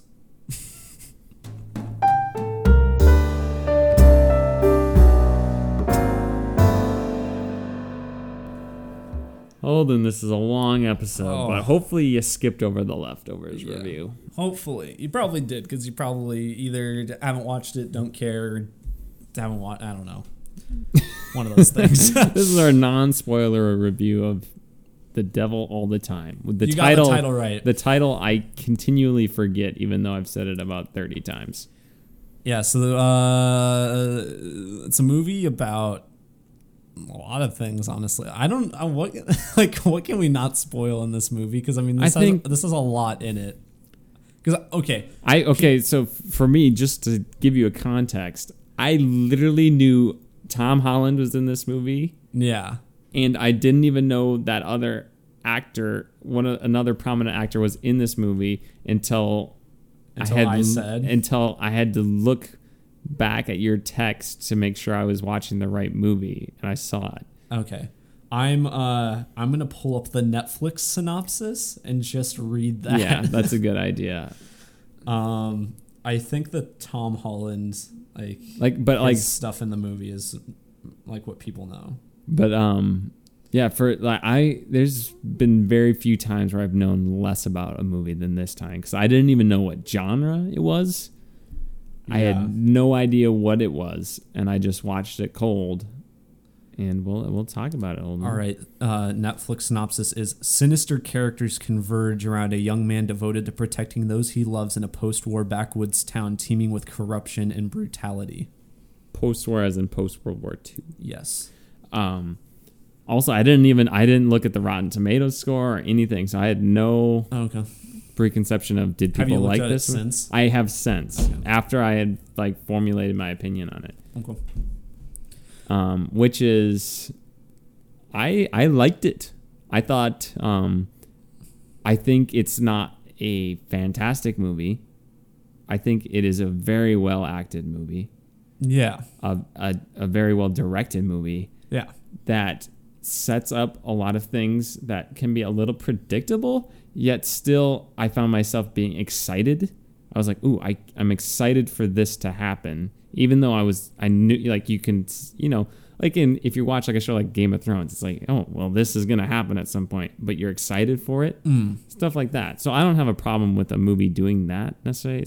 It's like a good kind of predictable, maybe. Yeah, well, I guess for me, I agree with a lot of what you said. I think the way it's structured is very poor. Like, I don't think the structure works very well. It's very not, it doesn't connect very well to me. Like, and I'll get more into that in spoilers, I guess. I think the plot I think it's good sometimes, but other times I'm like, I think maybe the predictability didn't work as much for me in this case. See, for me, what my biggest gripe was the payoff wasn't real. Yeah, I was like, I was going to get to that. I was like, ooh, I'm excited for this. And then, that I thought that was going to be the climax, and it was 2 minutes. Yeah. And now this is a thing. And I know that what you're lasted, talking about, that lasted 2 minutes now. Yeah. And there was like an an alternate, like there was this alternate course that I could see in my mind. I'm like, ooh, that would be really interesting if it went this way. And it didn't. It went the way I first thought it was going. But we'll talk about that in spoilers. Acting, Tom Holland. Tom Holland is really a good actor, man. Yeah. Like we're seeing his transition into serious roles now. From Spider-Man. Mm-hmm. This guy is great. Yeah. He's going to be in a lot of stuff. Yeah. I was kind of like just reading up more on his background and stuff, and he's saying how he really wants to get into directing once he establishes several like films that he is proud of. He is way more than a one-hit wonder. Mm-hmm. We are going to see this guy around for a long time. Yeah. He's got some serious range. Mm-hmm. He ain't no Tobey Maguire. Oh, so true. Yeah, no, he's great. I will say, the other actor I mentioned is a selling point for a lot of people on this movie, so I think most people know he's in it. Robert Pattinson, who has like a terrible accent. It is bad. Yeah, it didn't distract me too much. Right? I thought it was like funny. I don't think it's not like Keanu Reeves and Bram Stoker's Dracula, if you've ever seen that, him with a British accent that is god awful. But it's more of like so bad it's funny to me, I guess, because kind of whenever he was talking, I was watching this movie with my girlfriend, and there was a couple times where Robert Pattinson has like a kind of monologue he gives, and there's certain words that we would just like repeat as soon as he says it, like you the way also he watch says it after midnight though, so I feel like that adds a goofiness vibe. Maybe I don't think the movie is like that funny. I just thought that was funny. But I would not describe this movie as funny. No. And then we should mention Bill Skarsgård too, who is I think he was good too. I mean it's just hard because his eyes are just so distinct, and you just can't unsee Pennywise. Yeah, for sure. And that you can't hold that against him. Yeah, like he does a great job in his role, but like if it's a close up and he's looking up, it just looks like Pennywise. I'm sorry. Mm-hmm. Riley Keough, I don't remember how to say her name. She's very good. Won't talk about her role. I think that's kind of more of a spoiler. I really think the cast is excellent.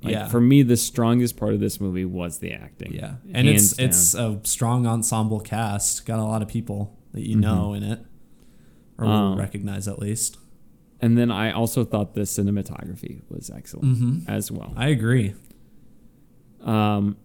In terms of like the mood of this movie, it felt like if I thought of it as like maybe a lot of you probably haven't seen this movie, The Place Beyond the Pines, similar to that. I've seen it compared to that. I haven't seen it though.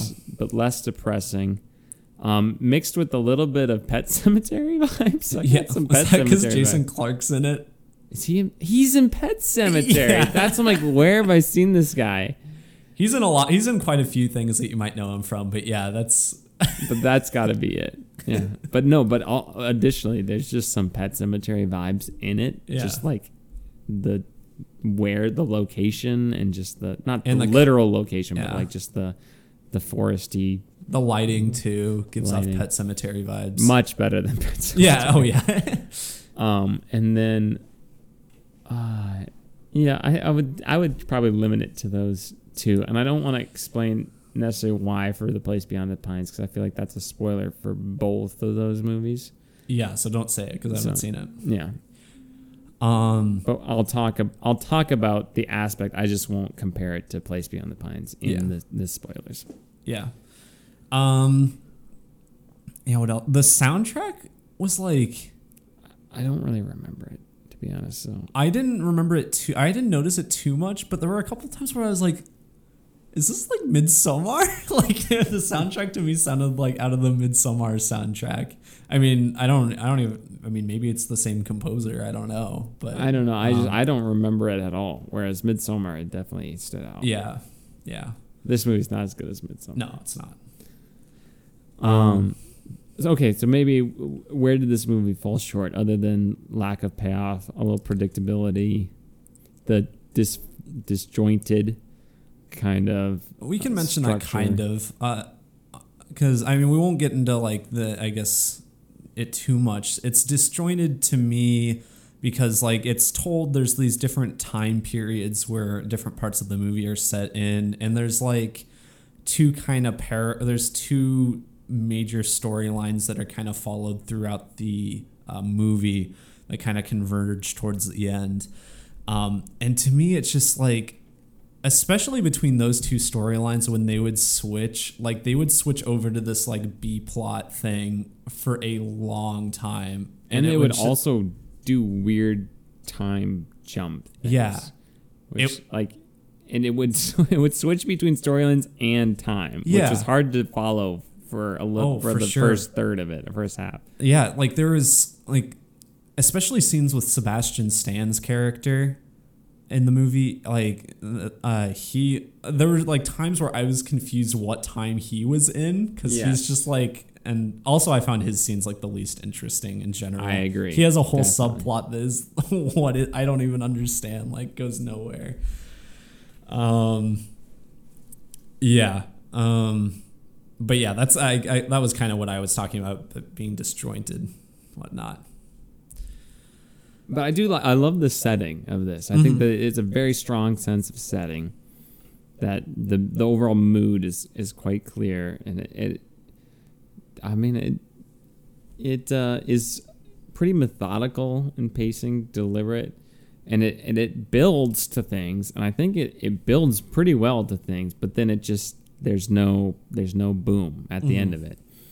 So you light a firework and it's just kind of a dud. Yeah. You light the smoke ball and you just get a little. Pff, Yeah. but you don't get the huge. It was disappointing for sure. Like yeah, it was like, oh, what could have been. Not that it was like bad. It just was like, oh, that's how it would. I mean, I guess that's how it would realistically play out, but it's not very entertaining. Yeah. To me, it didn't seem like any more like grandiose or like exciting than the rest of the movie. No, it just didn't. kinda seemed And it was like, oh, we're building this, and nothing. Yeah.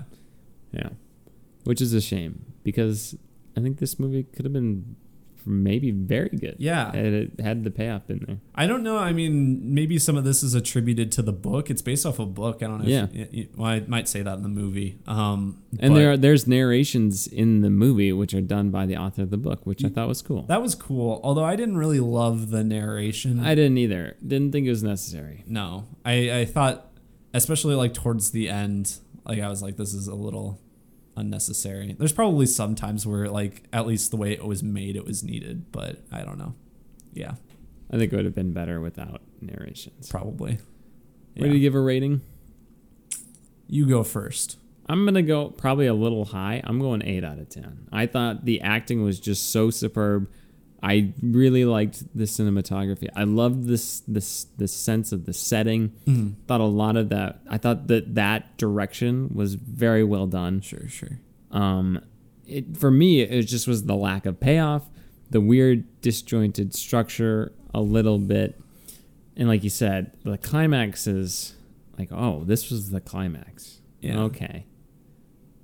But I think there's some interesting like themes that play out, but that don't get explored to a depth that I like, to an adequate depth. It was like, there's faith and trusting in God is a big idea motif in this, and I thought the meaning behind it was really like there was nothing. It was felt very superficial. I was like, oh well. I don't consider myself very good at like analyzing themes in movies, because lots of times I'll have to go and kind of like read up more on it. I mean, like for us, we watch it after one time. Usually, we review it. Yeah. To really do that, you got to watch a movie a couple times for sure, and sit down and really process it. And I don't think this movie, even after first watch, I'm like, I don't think this movie has that extra level. No, I felt like I kind of got what it was trying to say, at least, and so it like didn't warrant me looking into it any farther. Yeah. Like I was just like, yeah, I get, as you said, like faith in God and stuff like that. It's a lot of religious themes. Mm-hmm. And I didn't think it was I think it left out parts of our counter arguments to that I was like, well, you're just missing this component of this. And so it's not a very nuanced idea that you're putting across, and nor is it very original. So I should say my rating. We got off on a tangent, sorry. but no, it's okay. My rating probably 6.5. I was very surprised to see this movie was that like a 56 or 60% on Rotten. I think it's like 50 to 55, something like that. Yeah, I was surprised. I am too. I don't think it's that bad. I think it's definitely fresh. Yeah. There's just the acting and direction and cinema. The technical aspects are way too good, in my opinion, for this to be like a bad movie. So I was surprised by that. Yeah. Very all right, cool. On to spoilers, Holden.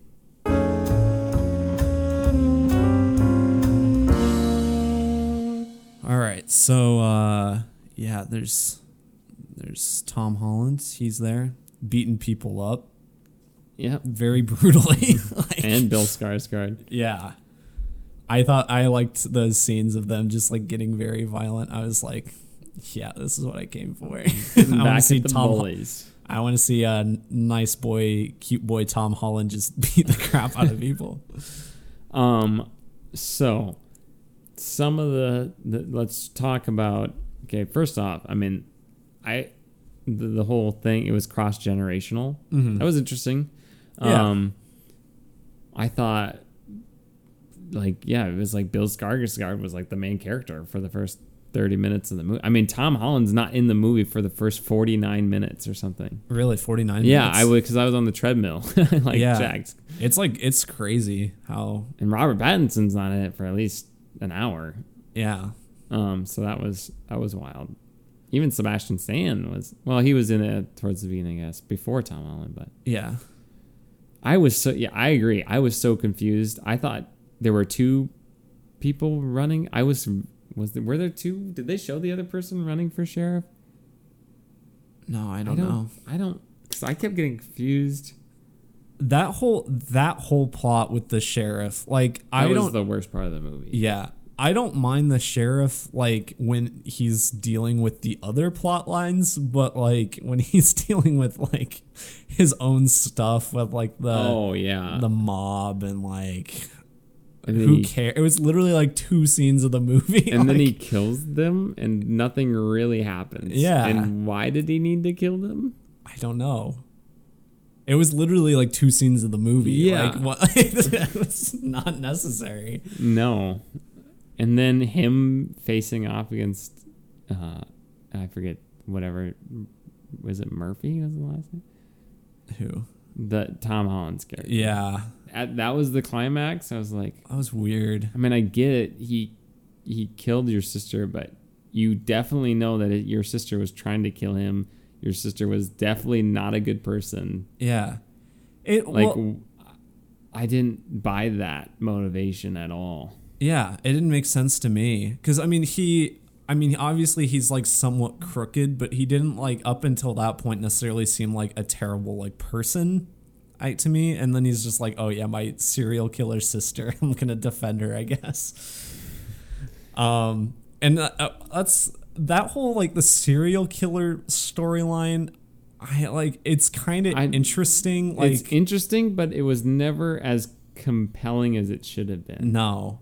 And then the way it intersects with Tom Holland, like the last climax of the movie, like Tom Holland just feels like he's in like a different movie, and he's just kind of like, it's his character interacting with the events that are happening, because his whole conflict is like done already. Well, and then he just takes him out in like 10 seconds. Yeah. I was like, oh, well, I thought that was going to be the climax. So my alternative course of action was I was hoping they were going to pick up Robert Pattinson. I thought that would have been real. I was like, ooh, that would be really interesting. What happens then? You know, because both these two, like, these three evil people, like, intersecting. I thought it was like, ooh, that might be really interesting. Mm-hmm. No. And it didn't happen. Yeah, everything just kind of goes according to plan for Tom Holland. Even when it doesn't go according to his plan, I mean, like, obviously he doesn't plan on getting picked up by murderous hitchhikers or murderous people helping him hitchhike. But, like, as soon as he's like, oh, these people are dangerous, I'll just shoot them. And then he does. Like, nothing really goes super wrong. Or the guy's coming after him, the police officer. I'll just shoot him. And he does. And for, like, everyone he kills, he, like, finds evidence that they're bad people and then, like, puts it on their bodies. Like, so, I mean, theoretically, he's, like, I mean, it's a lot of self-defense. It'll be like Baby Driver, where everybody comes and says he's a good person. Yeah. I think if you want to watch a better version of this movie, I guess we're in spoilers. But I mean, if you were disappointed by this movie, either watch, if you're in for something more depressing, watch The Place Beyond the Pines. And then if you're in the mood for just something better, I'd recommend 3 Billboards Outside of Ebbing, Missouri. I feel like I didn't make that connection, but yeah, that works. I think that is the characters. It's more of an emotional tale, and you have the Sam Rockwell character in that. Yeah. Who is like the exact opposite of the Sebastian Stan, or is that right? Sebastian Stan? Yeah, Sebastian Stan. He's like, whereas Sebastian Stan's character is one-dimensional. Sam Rockwell's character as a cop, 3 Billboards, is one of the most interesting characters in any movie I've ever seen. Mm-hmm. So I would recommend 3 Billboards Outside of Ebbing, Missouri over this, as well as The Place Beyond the Pines. Yeah. If you want to just be depressed. Yeah, no, I totally agree with that comparison, actually. I do have notes. I should make sure I got. I forgot. Well, I guess I was watching it with Mariah, but trying to think. You could also title this film "Batman v Spider-Man: Dawn of Justice." Yeah, I was thinking about that. Batman and Spider-Man. I did there were only a couple scenes where they were in the movie together. I did like those quite a bit because you've got these 2 very talented actors working off of each other. I thought Robert Pattinson, for how little he was in it, was very, very good.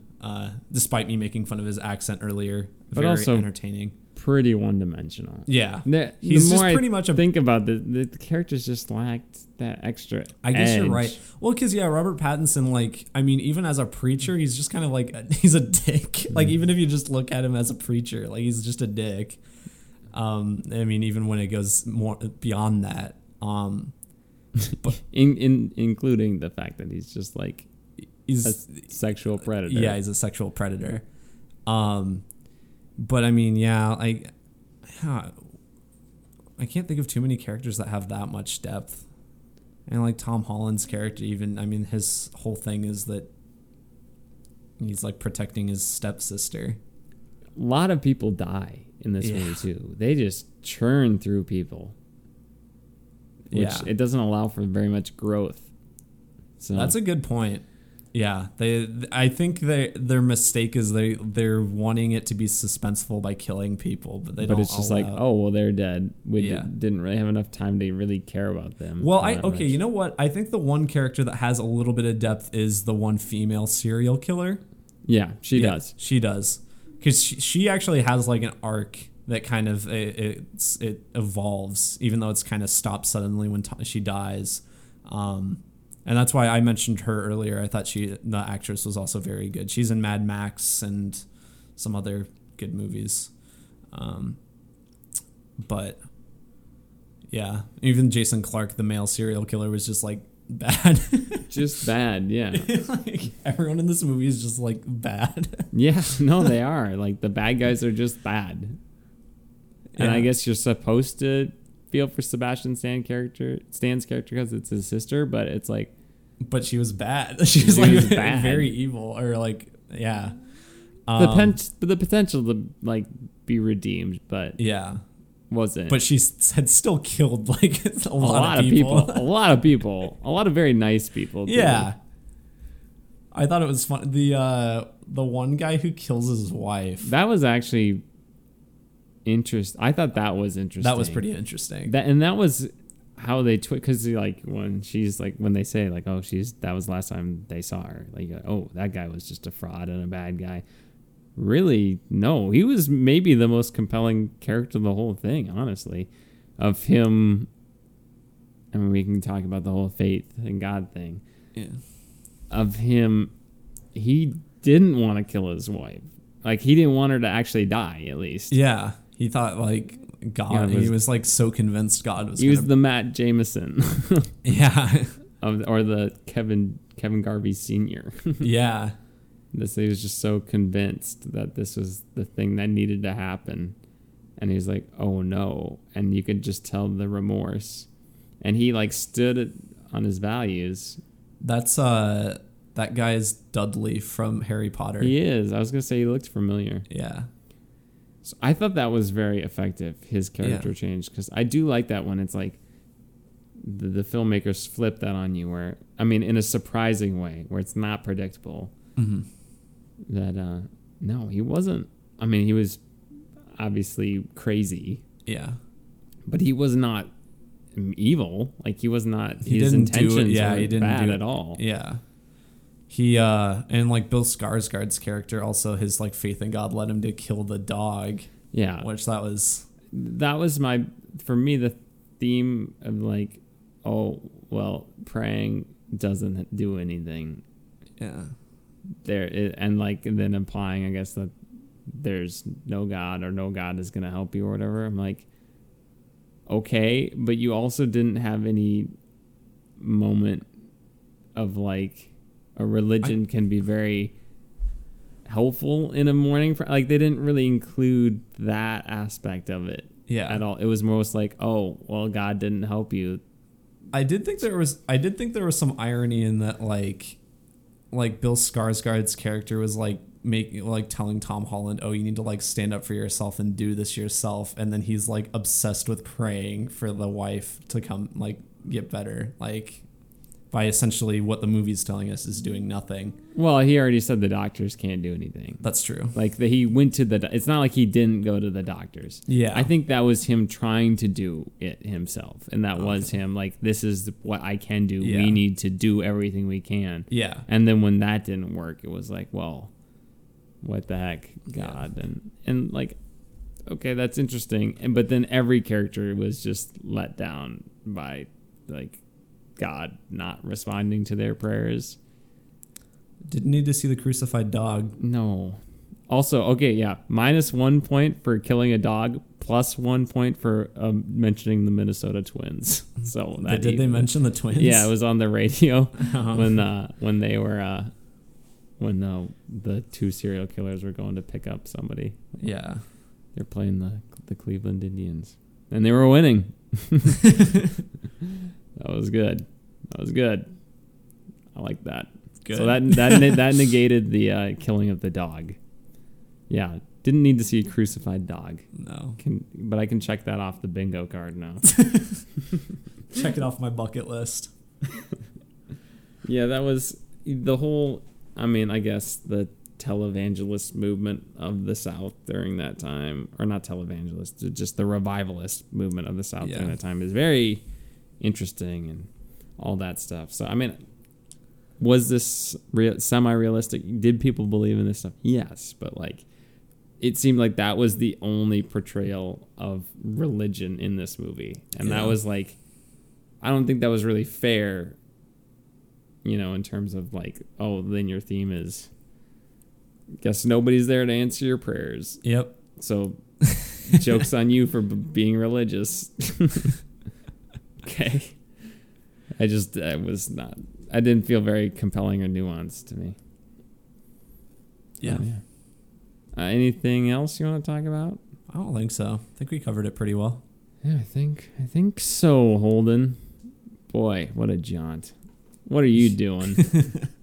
What are you doing? What are you doing? No, what are you doing? What are you doing? No, what are you doing? What are you doing? Jimmy, I very excitedly within the last 2 weeks. One, I finished Silicon Valley. So that's Heard it's a good show. It is a good show. It ends very weird, and I don't know. The last the last couple seasons are weird because like it feels like the main conflict is kind of finished at the end of season 4, and then they keep going, but it doesn't necessarily seem tacked on. I don't know. It's a weird feeling. But I kind of liked where they ended it. Then I started the recent, very, very popular right now based on the Emmys, Schitt's Creek. And I think it's really funny. Is it? Yeah. Didn't they just end it? Yeah, they just ended it. And it won the most Emmys in one night, I think. Wow. Yeah. We didn't even talk about the Emmys. Yeah, I forgot to talk about that. That's okay. Yeah. Watchmen won a lot. Schitt's Creek won a lot. Yeah. It's kind of what I gather. But yeah, Schitt's Creek, it's very, very funny. And I don't really know how to describe it. I think if you know the premise, you kind of get the gist of what'll make it funny. And the concept isn't like extremely original. It's not like something super novel, I guess, but it's entirely like the writing. Eugene Levy, who's like a very accomplished comedian at this point, and his son created the show, and they do a lot of the writing for it. And they're also both starring in it. So yeah, it's very, very funny. And then in terms of movies, I watched in the same night 2 incredibly different movies. One, Saving Private Ryan, which I had never seen it. Yeah, very good. Obviously, I don't have anything against that movie. I think it's very good. You seen it before? Mm-hmm. Okay, yeah. Peaks in the first 20 minutes. I agree. Although I think the rest of the movie is pretty entertaining. Like I think. Although I get annoyed when people are like, "Oh, that opening scene." I'm like, "Yeah, when he's at the grave." Yeah. Not the D-Day scene. Yeah. You liar. That's not the opening scene. Yeah, I thought a very good movie. And then the other one I watched, which I think is more interesting to talk about, just because no one talks about it, is Babe 2: Pig in the City. I've seen it sometime. I don't remember. You've seen Babe 2? I'm sure I have. I loved Babe when I was little. So okay. I don't remember them at all. I'm sorry. I loved them when I was little. I almost want to recommend like you watch this at some point, because Babe 2 is a fever dream. It is wild. It is a completely different vibe from the first movie. It is a true sequel. It's got like the same farmer characters, but like they do go to the city, which helps with the different vibe and everything. But it's directed by George Miller, who's directed the Mad Max movies. Interesting. And it has like weird communism themes in it. It has weird violence in it. Like it's obviously not like I think it still is G or at least PG rated, but it's got like some scary, violent moments in it.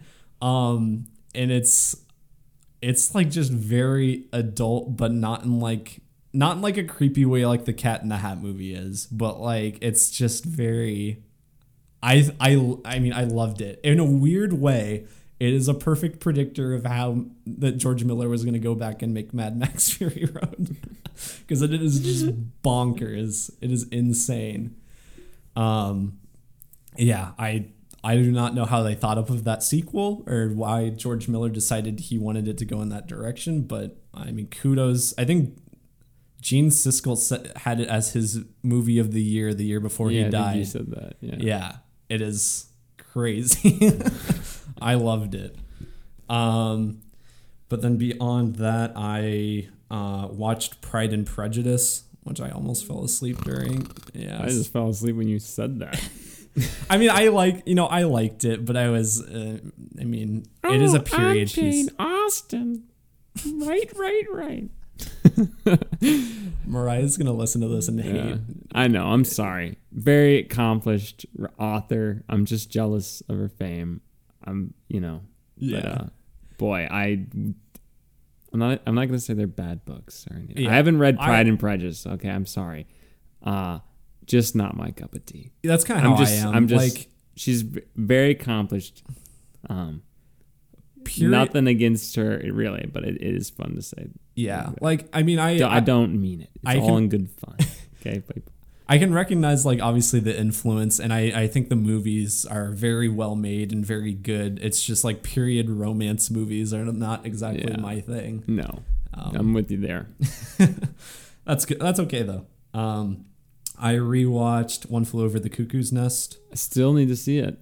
Really? I've read it for my English class. I've Netflix, literally written and directed a parody of it. But you never haven't seen read the it movie. or seen it. I read the Spark Notes, okay? There you go. You get the gist. It was that's why we called it One Flew Under the Cuckoo's Nest, a very, very loose adaptation of one. Oh, that's right. I forgot that's what you had that.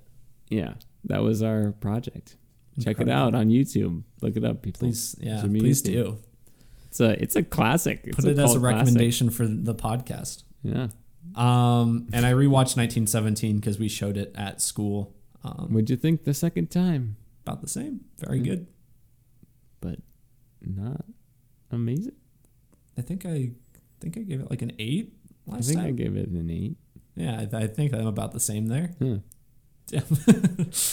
About the same page. I was worried I wouldn't find it as entertaining the second time, but I think it held up.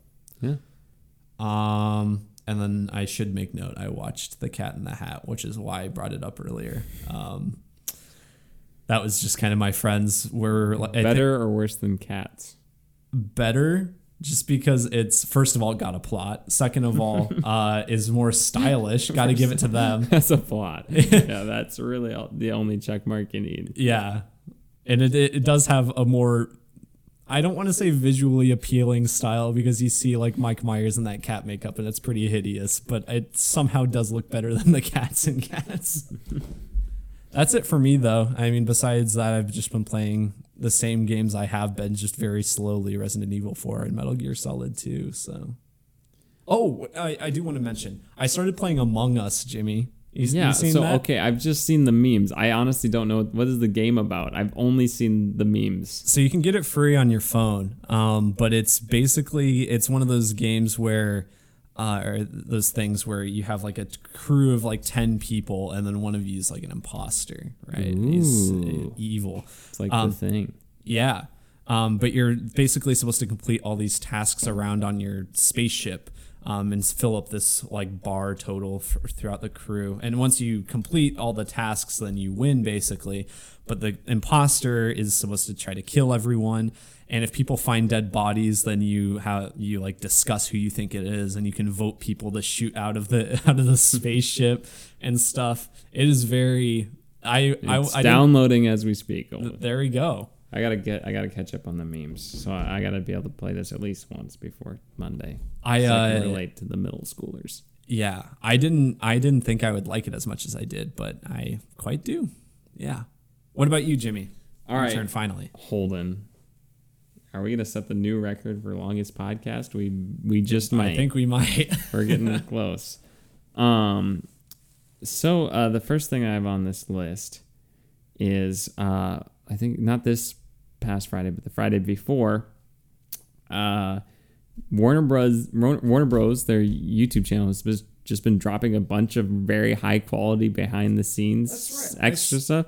So, I've seen the documentary stuff. There's like a Joker one that just came out. Yeah, I didn't watch that one because I don't really care. But Oh, okay. I did watch their hour and 16-minute one on the Dark Knight trilogy, which was very interesting. I had known quite a bit about like Batman Begins. Was Nolan interviewed and stuff? Mm-hmm. It's Or is it old footage? I can't remember with Nolan, but they have Damon Lindelof. One of the people. Guillermo del Toro is another one. Zack Snyder. Oh, nice. That's a trio. That is a trio. Prominent in it. Paul Dini is one of the people who talks in that. Trying to think of other ones, but it's mainly about Batman Begins and the Dark Knight, thankfully. But just talking about everything. There's just very interesting to hear about everything, and I had forgotten that Cillian Murphy had auditioned for Batman, and they showed his I remember show that. reel. Oh, really? They have the test footage, and they had other test footage of other people in the bat suit and stuff, and it's like the Batman Forever suit. Okay. Which was really interesting, and they showed Cillian Murphy as Bruce Wayne too, that test footage. Very, very interesting to watch that stuff. And them just talking about all that. Oh yeah, interesting fact, there was no Batmobile in like the original Batman Begins like story concept. Which is interesting because that's such a big part of the movie, but like it did exist before they wrote the first script, but conceptually they hadn't thought of it. And the first line Nolan said that he knew was going to be in the movie was, "Does it come in black?" So you can tell that how it was not a part of it until it was really in it. So I did watch that. I appreciated that. The other movie I watched, or the only movie I guess outside of the ones we reviewed, was Inside Out. Holden, we watched it as part of our homecoming celebration at school. Nice. Very good. I liked it even more this time. I liked it the first time I saw it. Thought it was a little predictable, but this time I was like, dang, this is just a really good movie that talks about very mature things in a way that is really accessible. I always forget about it. Like, I mean, I really like it, but it's just like, I remember when we were like comparing what I thought was like best modern Pixar movies and stuff. Like, I don't even think I considered Inside Out. I didn't either the first time because, I mean, like, it's pretty predictable, but like, it's just like, it really just, I connected on an emotional level with this one way more this time than I did the first time, which was surprising. And I didn't expect it. Yeah, I want to rewatch it. I'm not sure if I've seen it more than once. And then in terms of, I mean, I have been watching BoJack Horseman still. I don't think I have finished season 3 yet. But beyond that, I got Vader Immortal on PSVR. I caved in. I have not started the story because I have been having so much fun in the lightsaber dojo, and I'm still just playing the episode 1 version of it. And I know that the later ones are way more complex, so you can use the Force and throw your lightsaber and everything. Sure. Have you played it at all? No. I really like it. It feels awesome. And I'm just in the first, like, the most basic level of it. And I've like beaten I'm on the last level. There's like 40 levels. So I've played like 2 to 3 hours of that, and I haven't even started the story yet. Because the lightsaber, it just, you feel like a Jedi, man. Like, it is awesome. Not to steal IGN's line, but like, especially with the Move controller, like, you have the button, and it's just like, you can like turn it off and stuff. It feels so cool, and you can unlock different lightsabers. So I'm really, really enjoying that. Like, because I was like, I've heard it, maybe it's good. I've heard it's short. I haven't even gone into the story. Did you buy all 3 parts? Yeah, it comes as the 3-pack. Because I was like, maybe. How much was it? $30. I don't know if it ever goes on sale. Okay. And I was like, I've got the money. I've got the money. All right, Jimmy, we get it. I got the money. You got a salary now. Yeah, I know. Rolling in the big bucks. Oh, yeah. But yeah, no, I can't tell you anything about the story yet, but maybe I'll get to that next week. Maybe we'll see. Very cool. But yeah, so wasn't it like your brother who didn't like it or something? Well, he paid $10 for the first episode. He said he beat it, like the story, in like 45 minutes or something like that. Yeah, you got to get into the lightsaber dojo, man. Yeah, I don't know if he really did that or not. Maybe he did. That's where it's at. It's pretty cool. I'm super excited for Squadrons to come out. I will probably not get it day one unless there are reviews are out before that. Yeah, you should wait for reviews. I'm gonna wait for reviews, but I would say there's a 95% chance I'm gonna get that game because I love the Rogue One VR mission, and if it's just that, and it apparently is just a whole game, but that and better. So, very cool. Yeah. You've done the Rogue One VR mission, right? I feel like I have, but I completely forgot about it. With the X-Wing? I don't know, maybe. It's really fun.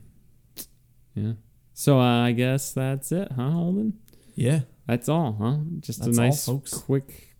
Quick episode. Breezy episode. Yeah. Really not a time commitment. No. All right. Take us home. All right. Well, you want to look at our Shark Tale, man. Shark Tale next week? Yep.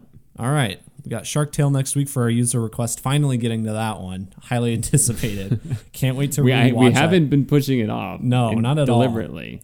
I mean, maybe we should just watch the I'm thinking of ending things. Maybe we should watch that. I want to watch that. I don't know. We'll do Shark Tale next week.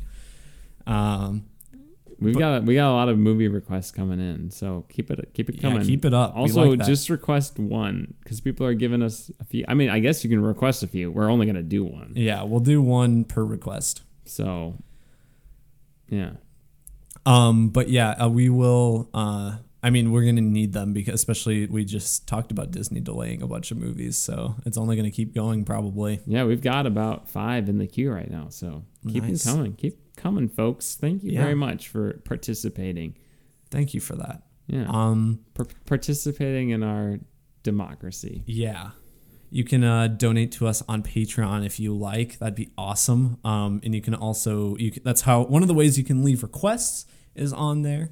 But you can also leave requests by leaving a 5-star review on iTunes or emailing us at tomppodcast@gmail.com. And you can also follow us on Facebook and stuff. I've been really bad about posting on there, but I will post this week. I think I keep saying that, but I will post this week. And yeah, I think that's pretty much it, Jimmy. Yeah, that's all. That's all she wrote. All right. Longest episode, I think. What are the villain headlines? Be awesome. Yeah, it's be awesome to each other. Be awesome to each other. And party on, dudes. Adios. Pantalones. Love you.